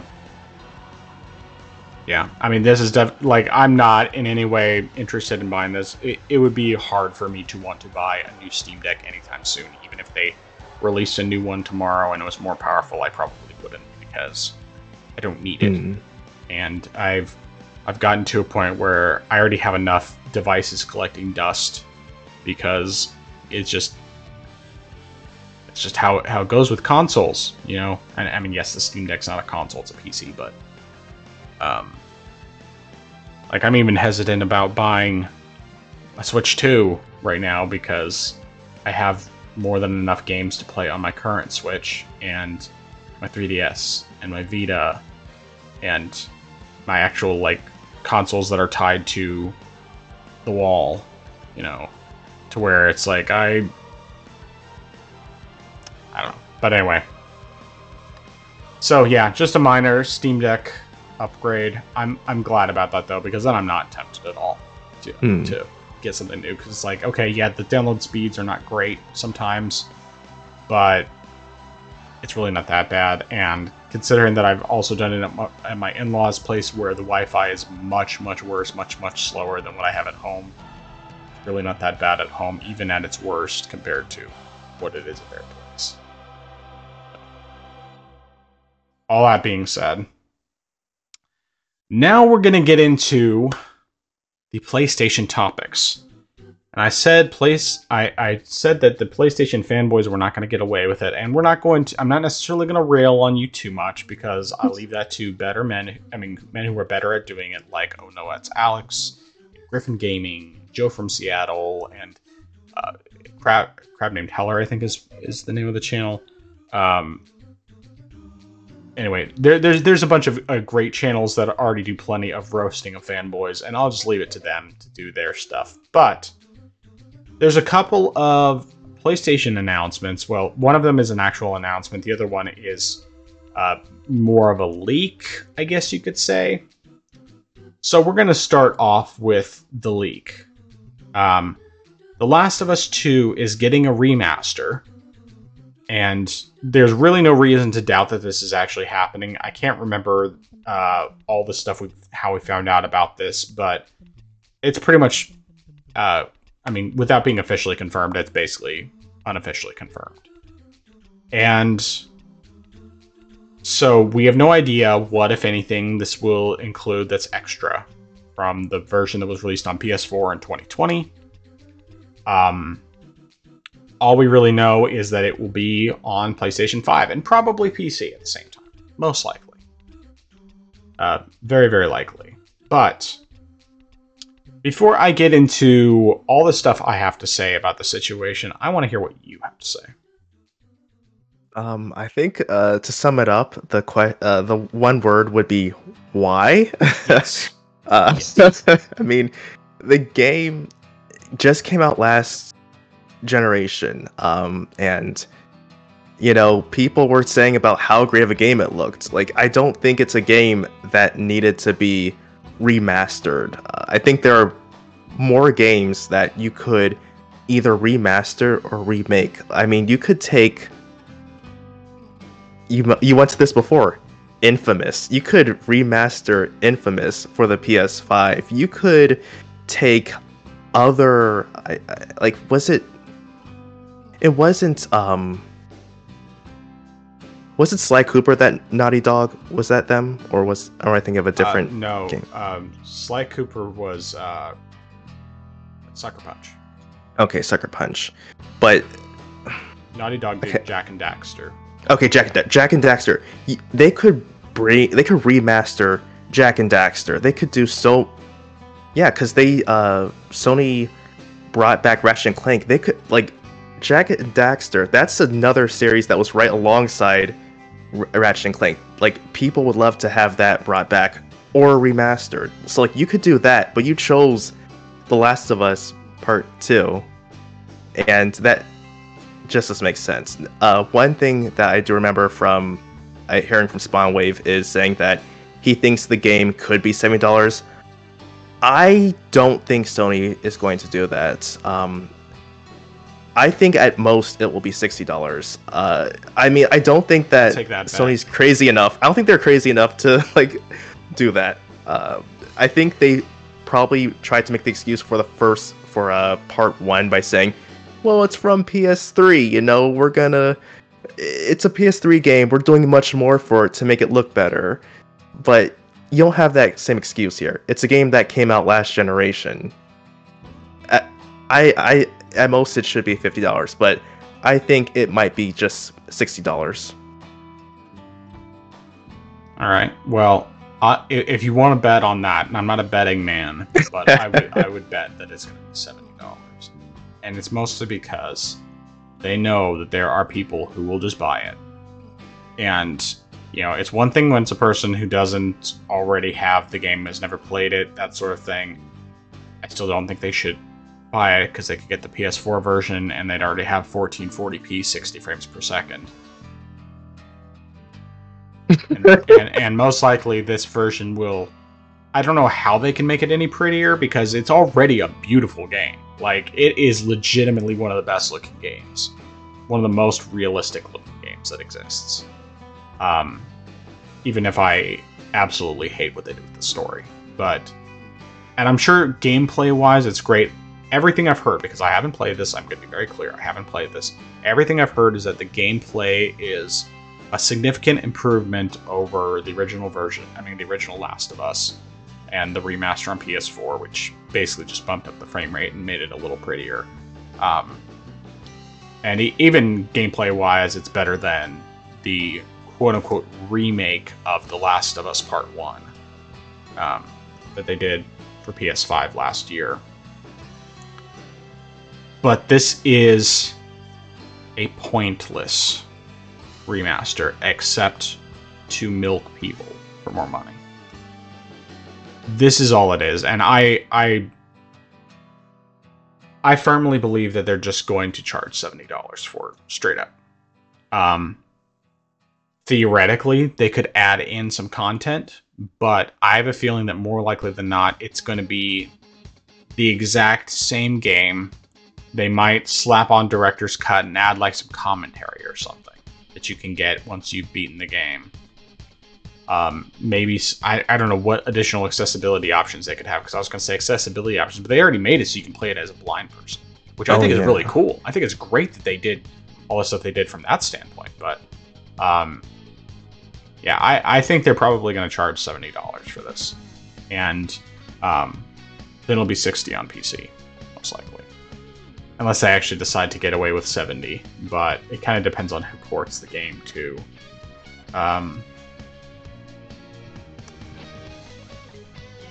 Yeah, I mean, I haven't seen much of anyone defending this. I have seen at least one person who was defending it through some of the Salt videos I watched earlier today, and I will just say that person's a moron. I'm just gonna say it. They're dumb. Comparing it to the Mario Kart 8 versus Mario Kart 8 Deluxe thing. I don't want to get into all that. I'll just leave it to the experts on the salt stuff. But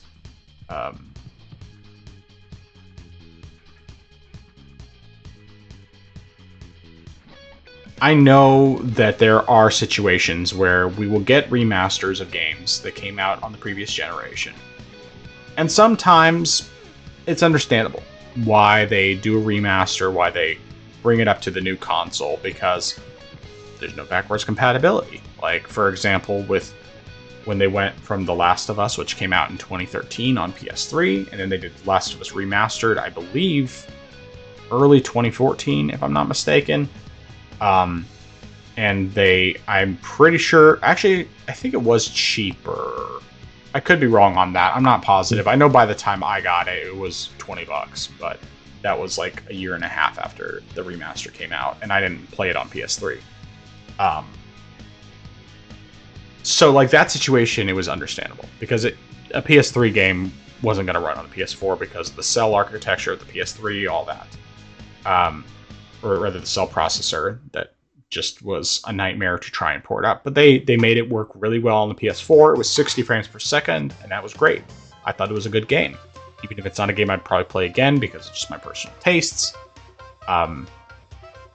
But then they did the remake of Last of Us 1, in which, yes, they did... Well, I mean...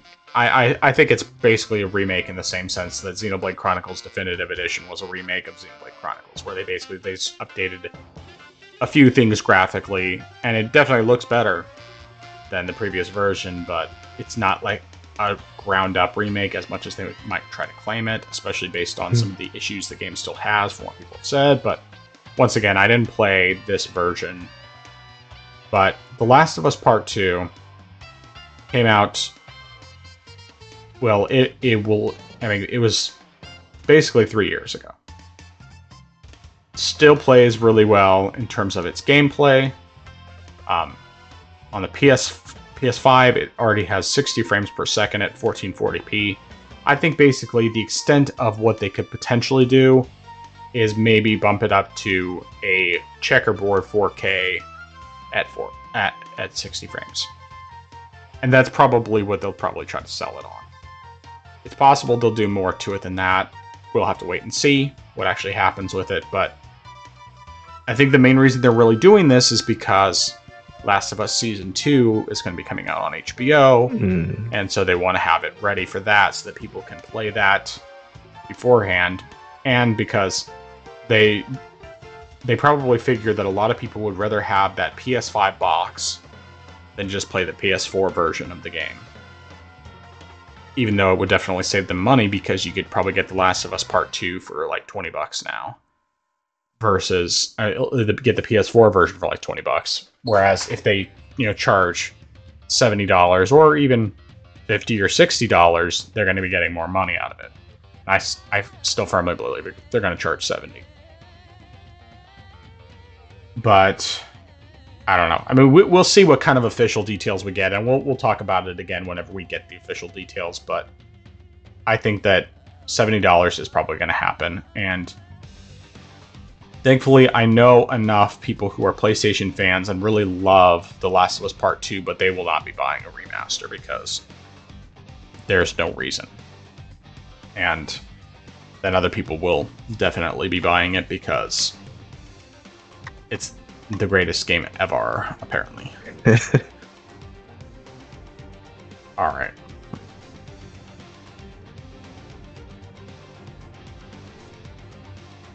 Any other thoughts before we move into our final topic for the night? No, I think I'm good. Alright. The PlayStation 5 Slim has had its models officially revealed. This was actually leaked a while ago, and we saw some pictures, at least of portions of it, and the leaks were definitely real, as we've now seen the official models. And I will say, offhand, before we get into anything else, I personally like the way it looks.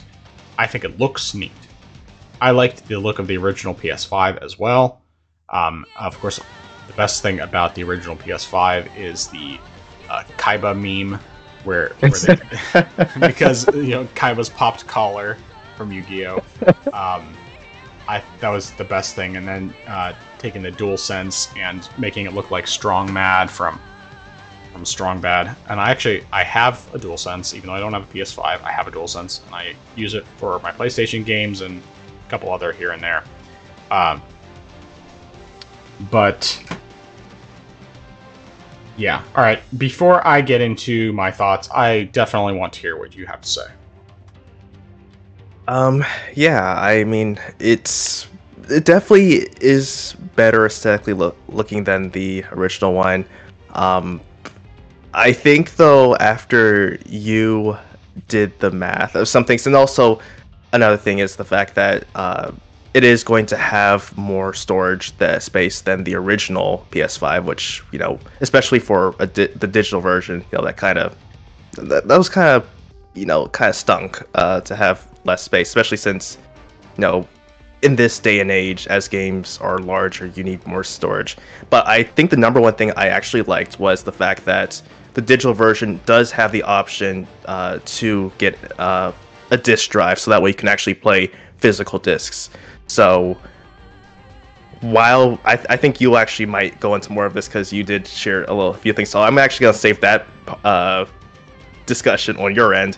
But I do actually at least like the fact that you have that option, because say, for example, I don't know, for some reason had a digital version, then say, oh, I don't know, you lost ownership of your digital games, or say years down the line, you want to play, PS5 games, but they don't sell, the PS5 games aren't sold digitally anymore. You can go ahead and purchase the physical games and play them that way. So I think that's great. I think that in some sense it kind of brings back ownership, even if, some games you might need to have patches to actually play the games. I still like that you can still do that. So that part I like. But for the negative side, I think I'll leave that part to you. So go ahead. All right, so I'm going to start off because I didn't mention this earlier. So regarding the price points, so the disc version of the PS5 Slim is going to be $499, just like the base model of the PS5 with the disc. The digital version is going to be $449, so the price has gone up by $50.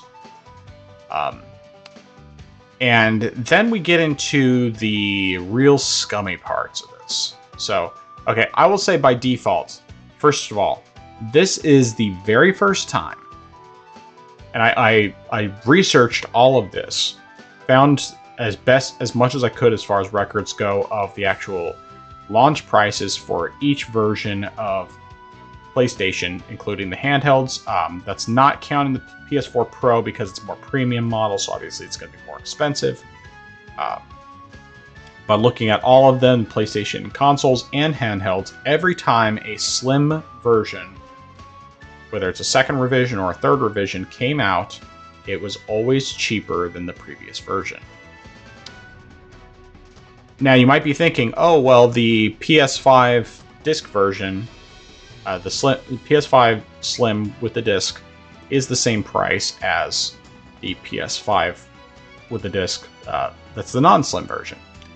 But that's where you're wrong, because it turns out that they are no longer including the stand with it.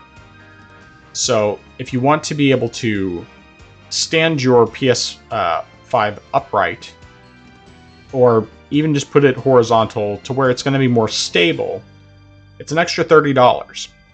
So by default, this in and of itself, you're paying an extra $30, ends up being $530, and of course that's before tax, shipping depending on where you're getting it from, that sort of thing. And of course, if you're, depending on where you're buying it, it's potentially even more expensive than that. But that's more just dependent on rarity and where you live and that sort of thing. So that may not seem like, okay, that's a huge deal, but it is. It's like, okay, well, it is a price increase for the Slim model, which has never happened before this. But then you get into the digital version, which is even worse. Because the digital version, if you get, I mean, of course, like the one with the disk drive, does not include the stand, so you're spending an extra $30. So you already have the $50 increase. And yes, this does have slightly more storage. This has about 200 gigs of extra storage for each version of the system, which is good, but considering some games are ballooning to be 100 or more gigs for just that one game, it's not necessarily going to make a drastic difference. And the reality is 200 gigabytes for when you have games as big as they are nowadays, it's really very little. I mean, it's an increase, but it's not enough of an increase. And I'll get a little more into that as we go on, but with this digital version, if you decide that you also want to buy a disc add-on to it, well, I do think it's really cool that they have the option, and the way they have it set up is pretty neat, because it actually just attaches, and it's not just like an external USB thing that sits on the side. It's $80 for that Blu-ray drive to add it on. So in total, if you bought the digital version and then decided, wanted to stand with it, you're spending $480. If you decide down the line that you want a disk drive to go with it as well, or even if you just decide that you want to do this in general because you want to keep it digital most of the time and then just occasionally use the disc because you don't like the way the disc thing looks, whatever, you're spending $560 for this version of it. And of course, that's before taxes, before anything else. So the price has gone up quite a bit. And while I definitely could see how people would say, "Oh well, but it is getting more storage, so it's fine. It's a slimmer version. It's nice." But the thing is that number one, these slim versions of the consoles, whenever they come out, they're always cheaper. The original PlayStation came out at $299. The smaller version, labeled the PS1, which came out quite a few years later. It was like, I think 5 years in the US, was only $99. It was a pretty big gap, so it was understandable that the price had dropped so much more. But it's a smaller model. It's technically more efficient, all that. It's cheaper though, cheaper to produce, and so they sold it for cheaper. The PS2, same thing, started at $299. When they released the Slim, it was $199. That's actually the one that I have, is the PS2 Slim. And I have the original PS1. PSP was $249 at launch. Then the second and third models of the PSP, I actually forgot to write down the PSP Go, but both the second and third models of the PSP were down to $199, but they also came with a game, a UMD movie, or I think one of them was a UMD TV show and the other one was a UMD movie. And then one of them came with an additional memory stick, which was their proprietary memory card, for $100 or for $50 cheaper. Throat's getting dried out. Give me just 1 second here.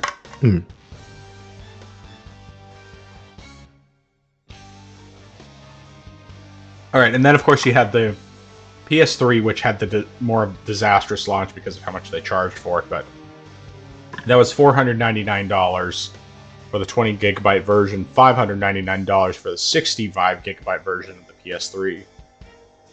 Then when they released the revision, the Slim, it was $299 for the I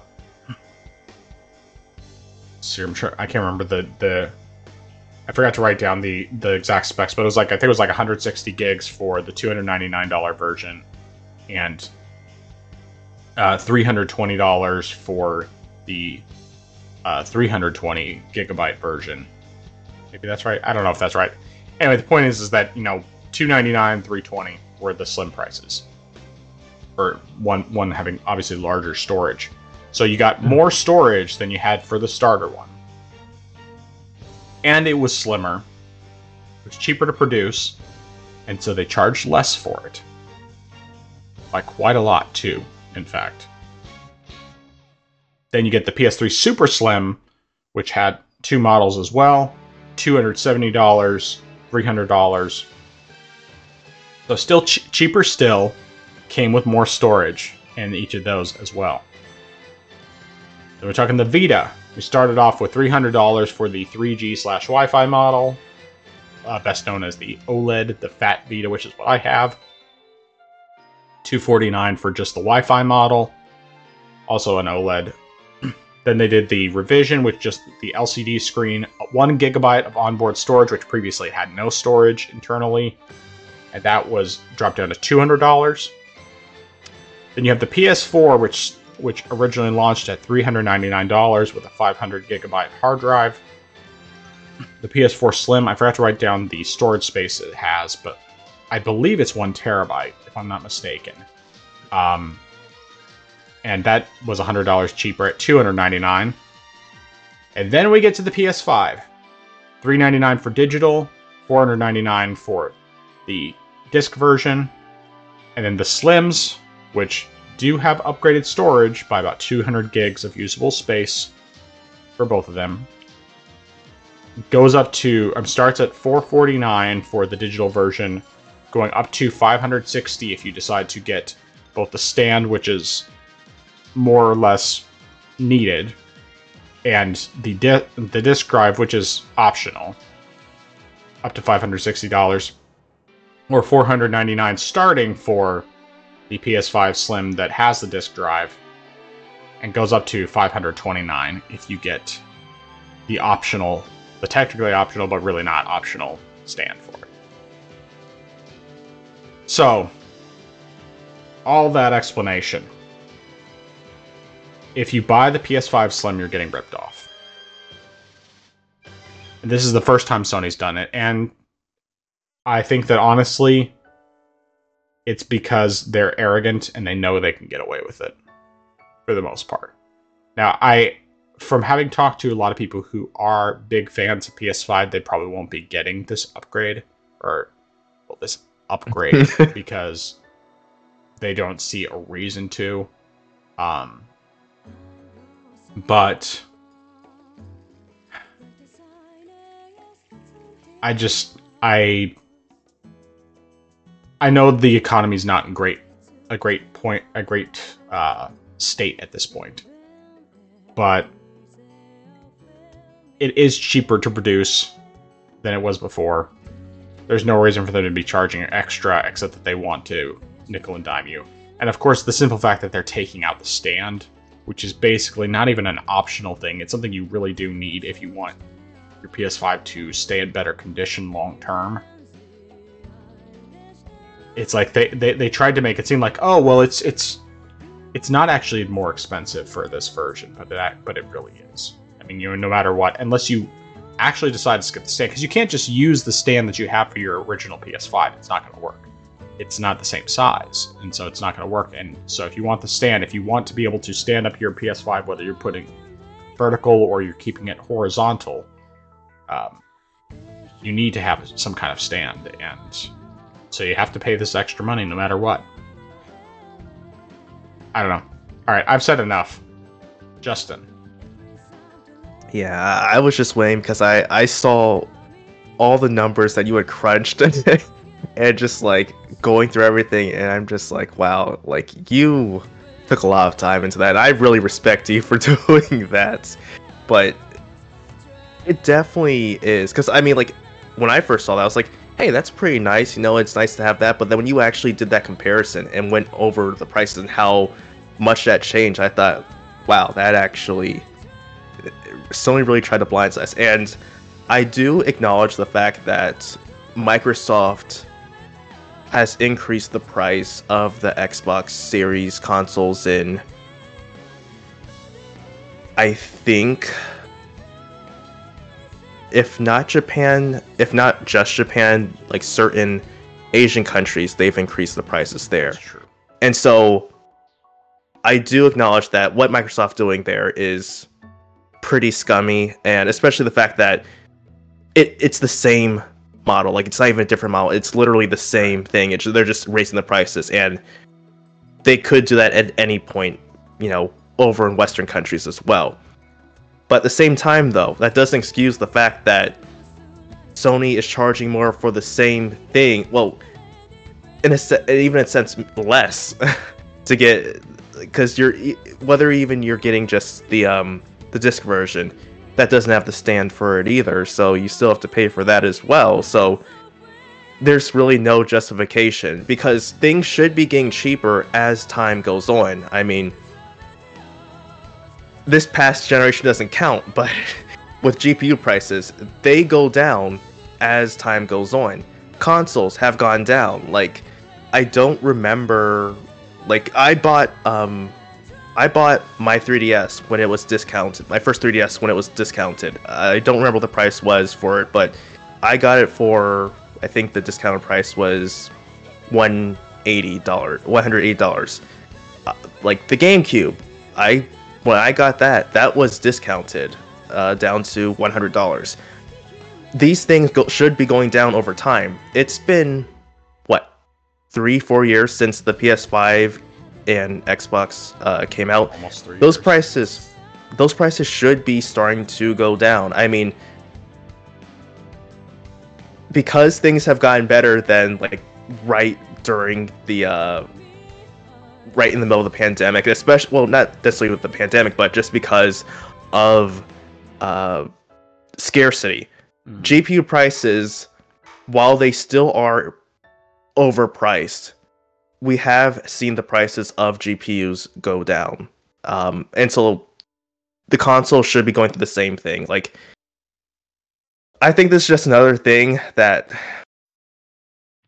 and sadly in this case, it's gonna be bad because this is actually hitting hardware and not just the games. A crash, another video game crash might be something that could fix this. I don't know, but especially since this is hardware, not necessarily with games, where, yeah, if the video games themselves crash, we have indie games that could start to take over. We have AA games that can start sort of like to pick up the pieces, because, you know, they can make games that are decent as far as visual quality, but are still great with performance at that level. But with the hardware, especially for consoles, if that crashes, like partially as a result to these increased prices, when they should be going down, I don't know what would happen there. But that's just what I think. Right. Yeah, and I'd forgotten about Xbox increasing their prices as well for the same model in some countries. And yeah, it's just, and I know that Sony and Microsoft aren't even the first ones who've done it. You know, other companies have done that. Like, I remember I think it was Meta, you know, doing it for the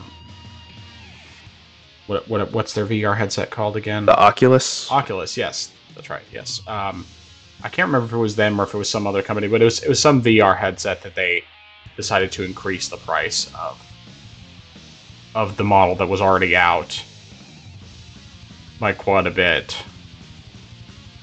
But yeah, it's just like, okay, yes, there was scarcity for a while because of chip shortages, and then of course scalpers and everything else just adding on top of all that. But I don't know, like, this, to me, there's not really a good excuse for this. There just isn't. I mean, it's been, not quite 3 years since the two consoles came out, and they're bumping up prices, and they're cheaper to produce now than they were 3 years ago. And this is outdated hardware as it is. So I don't know. I don't even know what to think about this stuff anymore. I don't think anyone should be defending this, especially when you really think through it, and when you recognize that this is the first time that Sony has ever done a hardware revision that was more expensive than the original. Now, it'd be one thing if these were prices for, like, the PS5 Pro. I'd give them a thumbs up, because that's actually a good consumer-friendly price, because you're doing something that's more powerful, probably is going to have more storage. I mean, even if it is only just that additional 200 gigabytes or whatever, the simple fact that it would have more power would make it kind of make up for the cost increase. But the fact that basically they're increasing the price by taking out something that is technically not optional. I mean, it is sort of optional, but realistically, you're probably your PlayStation is probably going to degrade a lot faster if you don't have a stand, especially with the way because it's not flat on the bottom. You know, if you're laying it down horizontally, then you know it's not flat. So that's going to make it so that it's probably going to wobble a bit more, which could cause degradation over time. If you're trying to stand it up vertically without a stand, it's probably going to topple over a bunch. And so it's like you're taking away this thing that's really technically essential. It's really, it makes a big difference having it, and doing it as an add-on is stupid. I mean, I'm not sure if this is worse or taking out the charger for the new 3DS was worse. Ooh. I mean, for me, it didn't matter because I had chargers since I already had both the original and a 3DS XL. But for people who didn't have either of those, didn't already have a charger or wanted to trade in their 3DS, then it was probably more of an issue because they're spending, you know, the extra money. And yeah, granted, that was only like $10, $15 compared to $30 for a stand, which honestly, I don't even think that makes sense. I think that's way more. That's way more than it should be. I mean, I think when I bought a stand for my PS4, which didn't come because it didn't come with one, which didn't technically need a stand unless I wanted it up vertically. I mean, I think I spent like maybe $20 for that at the most, and that was something that truly was optional. Like I could keep my PS4 horizontal, and in fact now that's what I do because I keep it on my desk so that I can have it hooked up to my computer, and that way I can just play on my monitor and don't have to sit at a TV. Plus then it's easier to, like, if I want to record or stream or whatever, and it just looks better on a monitor. So there's that. Play on monitors, do that. It's better. It's better. It's way better. But yeah,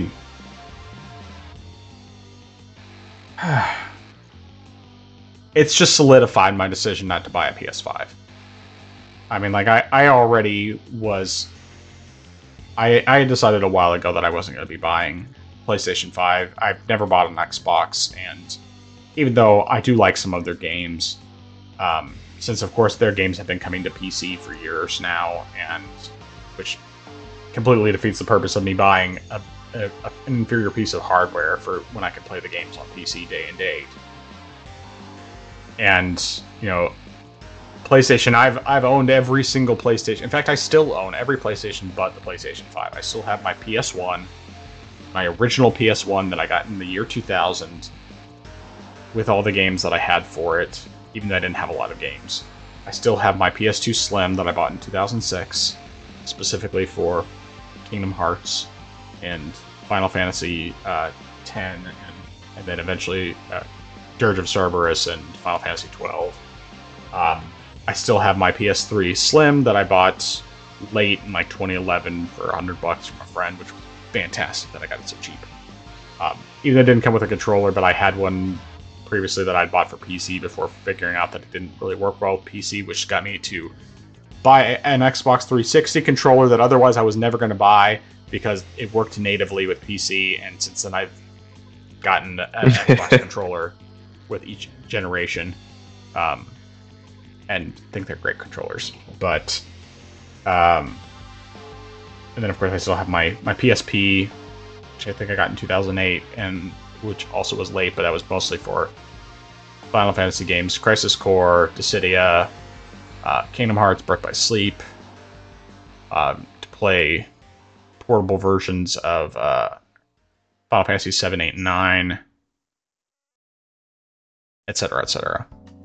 And I still have my Vita that I bought in 2014. And I love the system. It's still one of my favorite handhelds. But I'm not buying a PS5, at least as of right now, so unless someone gives me one for free, then I will probably never get a PS5.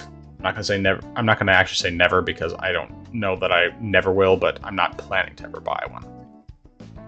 And this type of thing where they're trying to charge more for a hardware revision, nah, dog.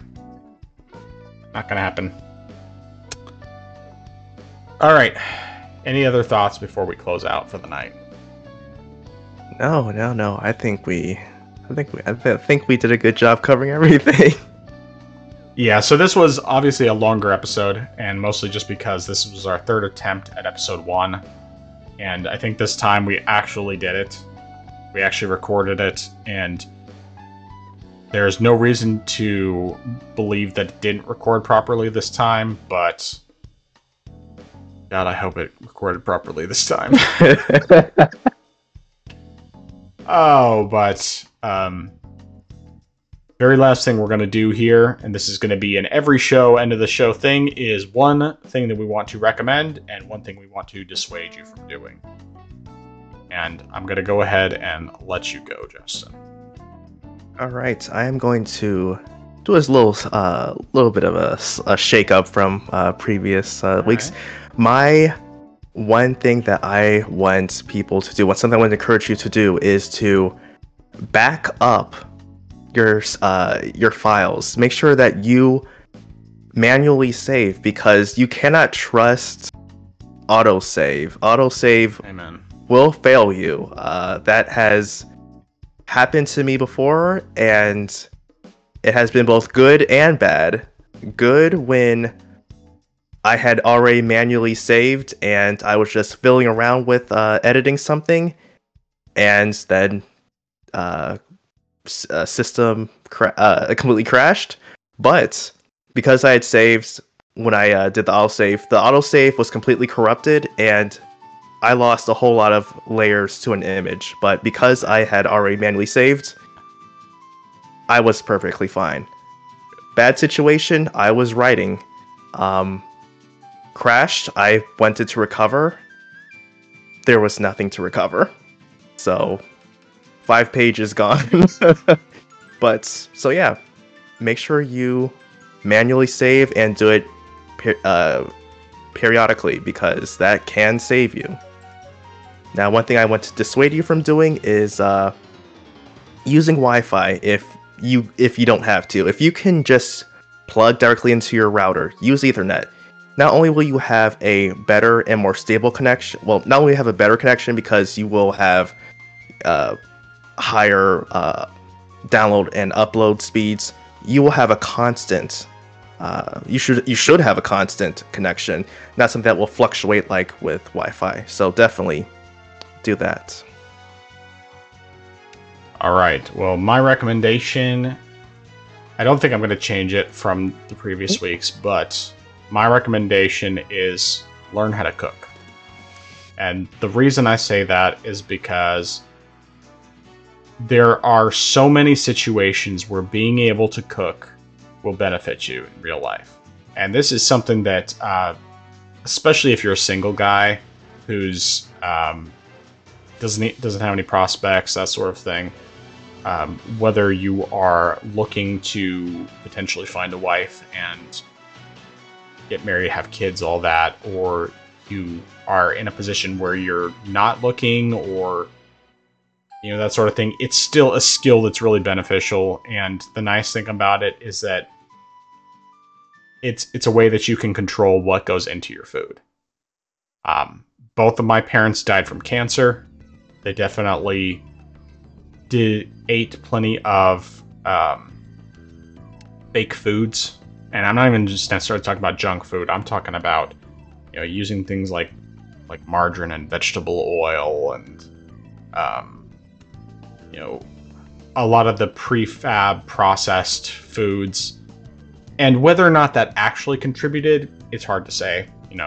God only knows exactly what it was that ultimately got him to that point. But something that I've been trying to commit myself to doing is to making sure that I use the best ingredients I can as much as possible. And it's not always easy. In fact, it's difficult a lot of the times to find something that doesn't have the garbage fake genetically modified processed ingredients in it. But the nice thing is that when you start to learn how to cook for yourself, you can control that a lot more easily than you can if you don't. Because if you're doing always the prepackaged processed food, fast food, etc., you're guaranteed to get junk. And some places are going to be better than others, but you're still going to get a lot of junk. So learn how to cook. It's also a great way to just develop a skill. I mean, it's a skill. It can become a passion like it has for me. I love to cook. And, you know, all the time I put into it over the years, it's the one thing that I'm legitimately good at. And I take great joy out of it. My dissuasion. I think I'm going to lay off the fanboys this week. I ranted a lot about not being a fanboy the past couple weeks. And I will very briefly kind of cheat and say, don't be a fanboy. Even though that's not really my dissuasion for this week. But actually, you know what? Uh-oh. I mean, I don't think I'm going to rant like I have the past couple weeks about what it is being a fanboy, but I'm not sure actually I have another dissuasion at the moment. So, yeah, I'm just going to say it. Don't be a fanboy. It doesn't matter what you're a fanboy of. Now, I personally think that of the fanboys that there are out there, and I should back up real quick and say, being a fan of something is not the same as being a fanboy. You can be a fan of PlayStation, you can be a fan of Nintendo, you can be a fan of Xbox, you can enjoy their games, you can even prefer their games. But the second that you start defending their bad decisions, their anti-consumer practices, the second that you start bragging on other people who are fans of games because you don't particularly like that plastic box, or you don't like that particular game, or you don't think you'll like it because it's on another plastic box. The second you start thinking about the fact that, oh, this game is not on my particular plastic box, therefore it sucks, that's being a fanboy. Now, I love Nintendo games. Not all of them. There's plenty of them that I don't really care for. A lot of them I'm just not interested in playing. But there's some great stuff on there. And I'm a recovering fanboy because I very much was on the Nintendo Defense Squad for many years. And it's only been more recently that I've backed off of that and realized that that was just stupid because Nintendo's got plenty of problems, but I can still enjoy their games without being a fanboy. And I love a lot of PlayStation games. I got into most of the franchises not really until PS3, because even though I had a PS1 and a PS2 and a PSP and even Vita, I didn't really, I mean, it took me a while to start getting into the PlayStation franchises. So PlayStation was more Final Fantasy and Kingdom Hearts for me than anything else. And just RPGs in general. But I find that PlayStation makes a lot of great games, especially during the PS3 and PS4 generations. But I'm not a fanboy of them. I think I see a lot of problems. In fact, I think that they're, in some ways, one of the worst publishers in terms of just how they treat their customers and that sort of thing. And I think that probably if... I mean, they're not nearly as bad as the fanboys. The fanboys are the real problem, though, because they just are constantly defending their plastic box. They're constantly ragging on people who like Xbox and Xbox games, and they're ragging on Xbox games that they've never played, never will play, just because they're not on PlayStation. It's as simple as that. Same people who were bragging about the possibility of Starfield becoming a PlayStation exclusive, the second that they found out that it was going to be an Xbox exclusive, decided that they hated it. And they've been relentless ever since. And then there's the Nintendo fanboy, who will absolutely defend the Switch and say it's the greatest gift ever to grace mankind, because it's made by Nintendo, and because it has Nintendo games on it. And as much as I love the Switch, I still play it all the time. It is a weak piece of hardware. It is a very weak piece of hardware, and I guarantee you that the Switch 2 is going to be weak too. It's going to still probably be fun, and they're still going to make some great games. But let's be real. Third-party ports are often garbage on there. You know, I've suffered through some of them, including games like Ghost Runner, which is... I absolutely love that game, and the first time I played through it was on Switch. But that game looked awful on there. It ran pretty terribly, especially at certain points when it got down to like single frames per second. I don't know if it was actually that low, but it was really bad at times. And I suffered through it, and I made it through. And then I played it on PC, and I saw the light. Praise the Lord, I saw the light. Or, you know, like what was it? The Outer Worlds on the Switch. Wow, that game looks terrible. It looks so terrible, and I suffered through it for a while because I got the game for $20. It was on steep discount. But it just becomes a blurry mess, and the performance tanks to the point where it stopped being playable, and I had to just give up on it. And then I got it on PC, and once again, so much better. PC fanboys can be a problem too, because you can get so caught up in frame rates and visuals, and the fact that obviously your hardware is superior. I mean, that's a given. It's like obvious. Of course, the PC is superior in terms of hardware and capabilities and everything else. But then you fail to acknowledge that there can be good games on consoles. Consoles can have good games, and there's nothing wrong with that. So, to sum it all up, don't be a fanboy. Just enjoy video games, no matter what platform they're on. Try different things. You don't have to buy consoles if you're a PC guy. You don't have to buy PC if you're a console guy. Enjoy what you enjoy, and let everybody else enjoy what they enjoy. Please, don't be a fanboy. If I had a mic, I'd drop it right. Alright. So that's all of it. Anything else right before we end now? I just want to say that I've enjoyed every week just hearing this, and I'm glad you kept that dissuasion, because I just wish I had some popcorn, because listening to you, it's just been very entertaining. Maybe we'll just do like a Michael Jackson popcorn gif at the end there, or you know, like eating the popcorn in the Thriller video. All right, so that's all we got for this episode 1, part 3. As we close out, tell everybody where we can find you. Alright, you can find me at the channel iamxeracon. That is iamxeracon, and because YouTube has the @ feature now, like other social media like Twitter, it's just at iamxeracon. Alright, and you can find me youtube.com/@thefrozengamer87. I do not put out as much content as iamxeracon here. I recommend you check out his channel, because even though he's not a huge channel, I mean, he's bigger than me, but more because he puts out semi-regular content. I do not anymore, and there are times where I'll put out more content than others, but at least right now, it's not looking like that's going to happen a whole lot. I just don't have the time for it. But that's part of why we're here. Talk about video games with a cool guy. Check out his stuff. He makes great content.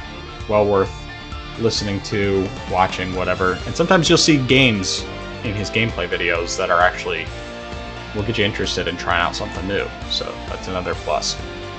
Or attempt 3. I don't know which one to call it. Third time's the charm. Episode 1 is complete. The Orange Box Podcast. Check us out in the following weeks. Check out iamxeracon. You can check me out if you really want to, even though my content is pretty minimal. Other than my 24-hour stream that's coming up for Stack Up, raising money, October 27th. But until next time, Orange Box Podcast. I don't know how to actually close out this podcast, so we're just going to say that. Bye-bye. Wait.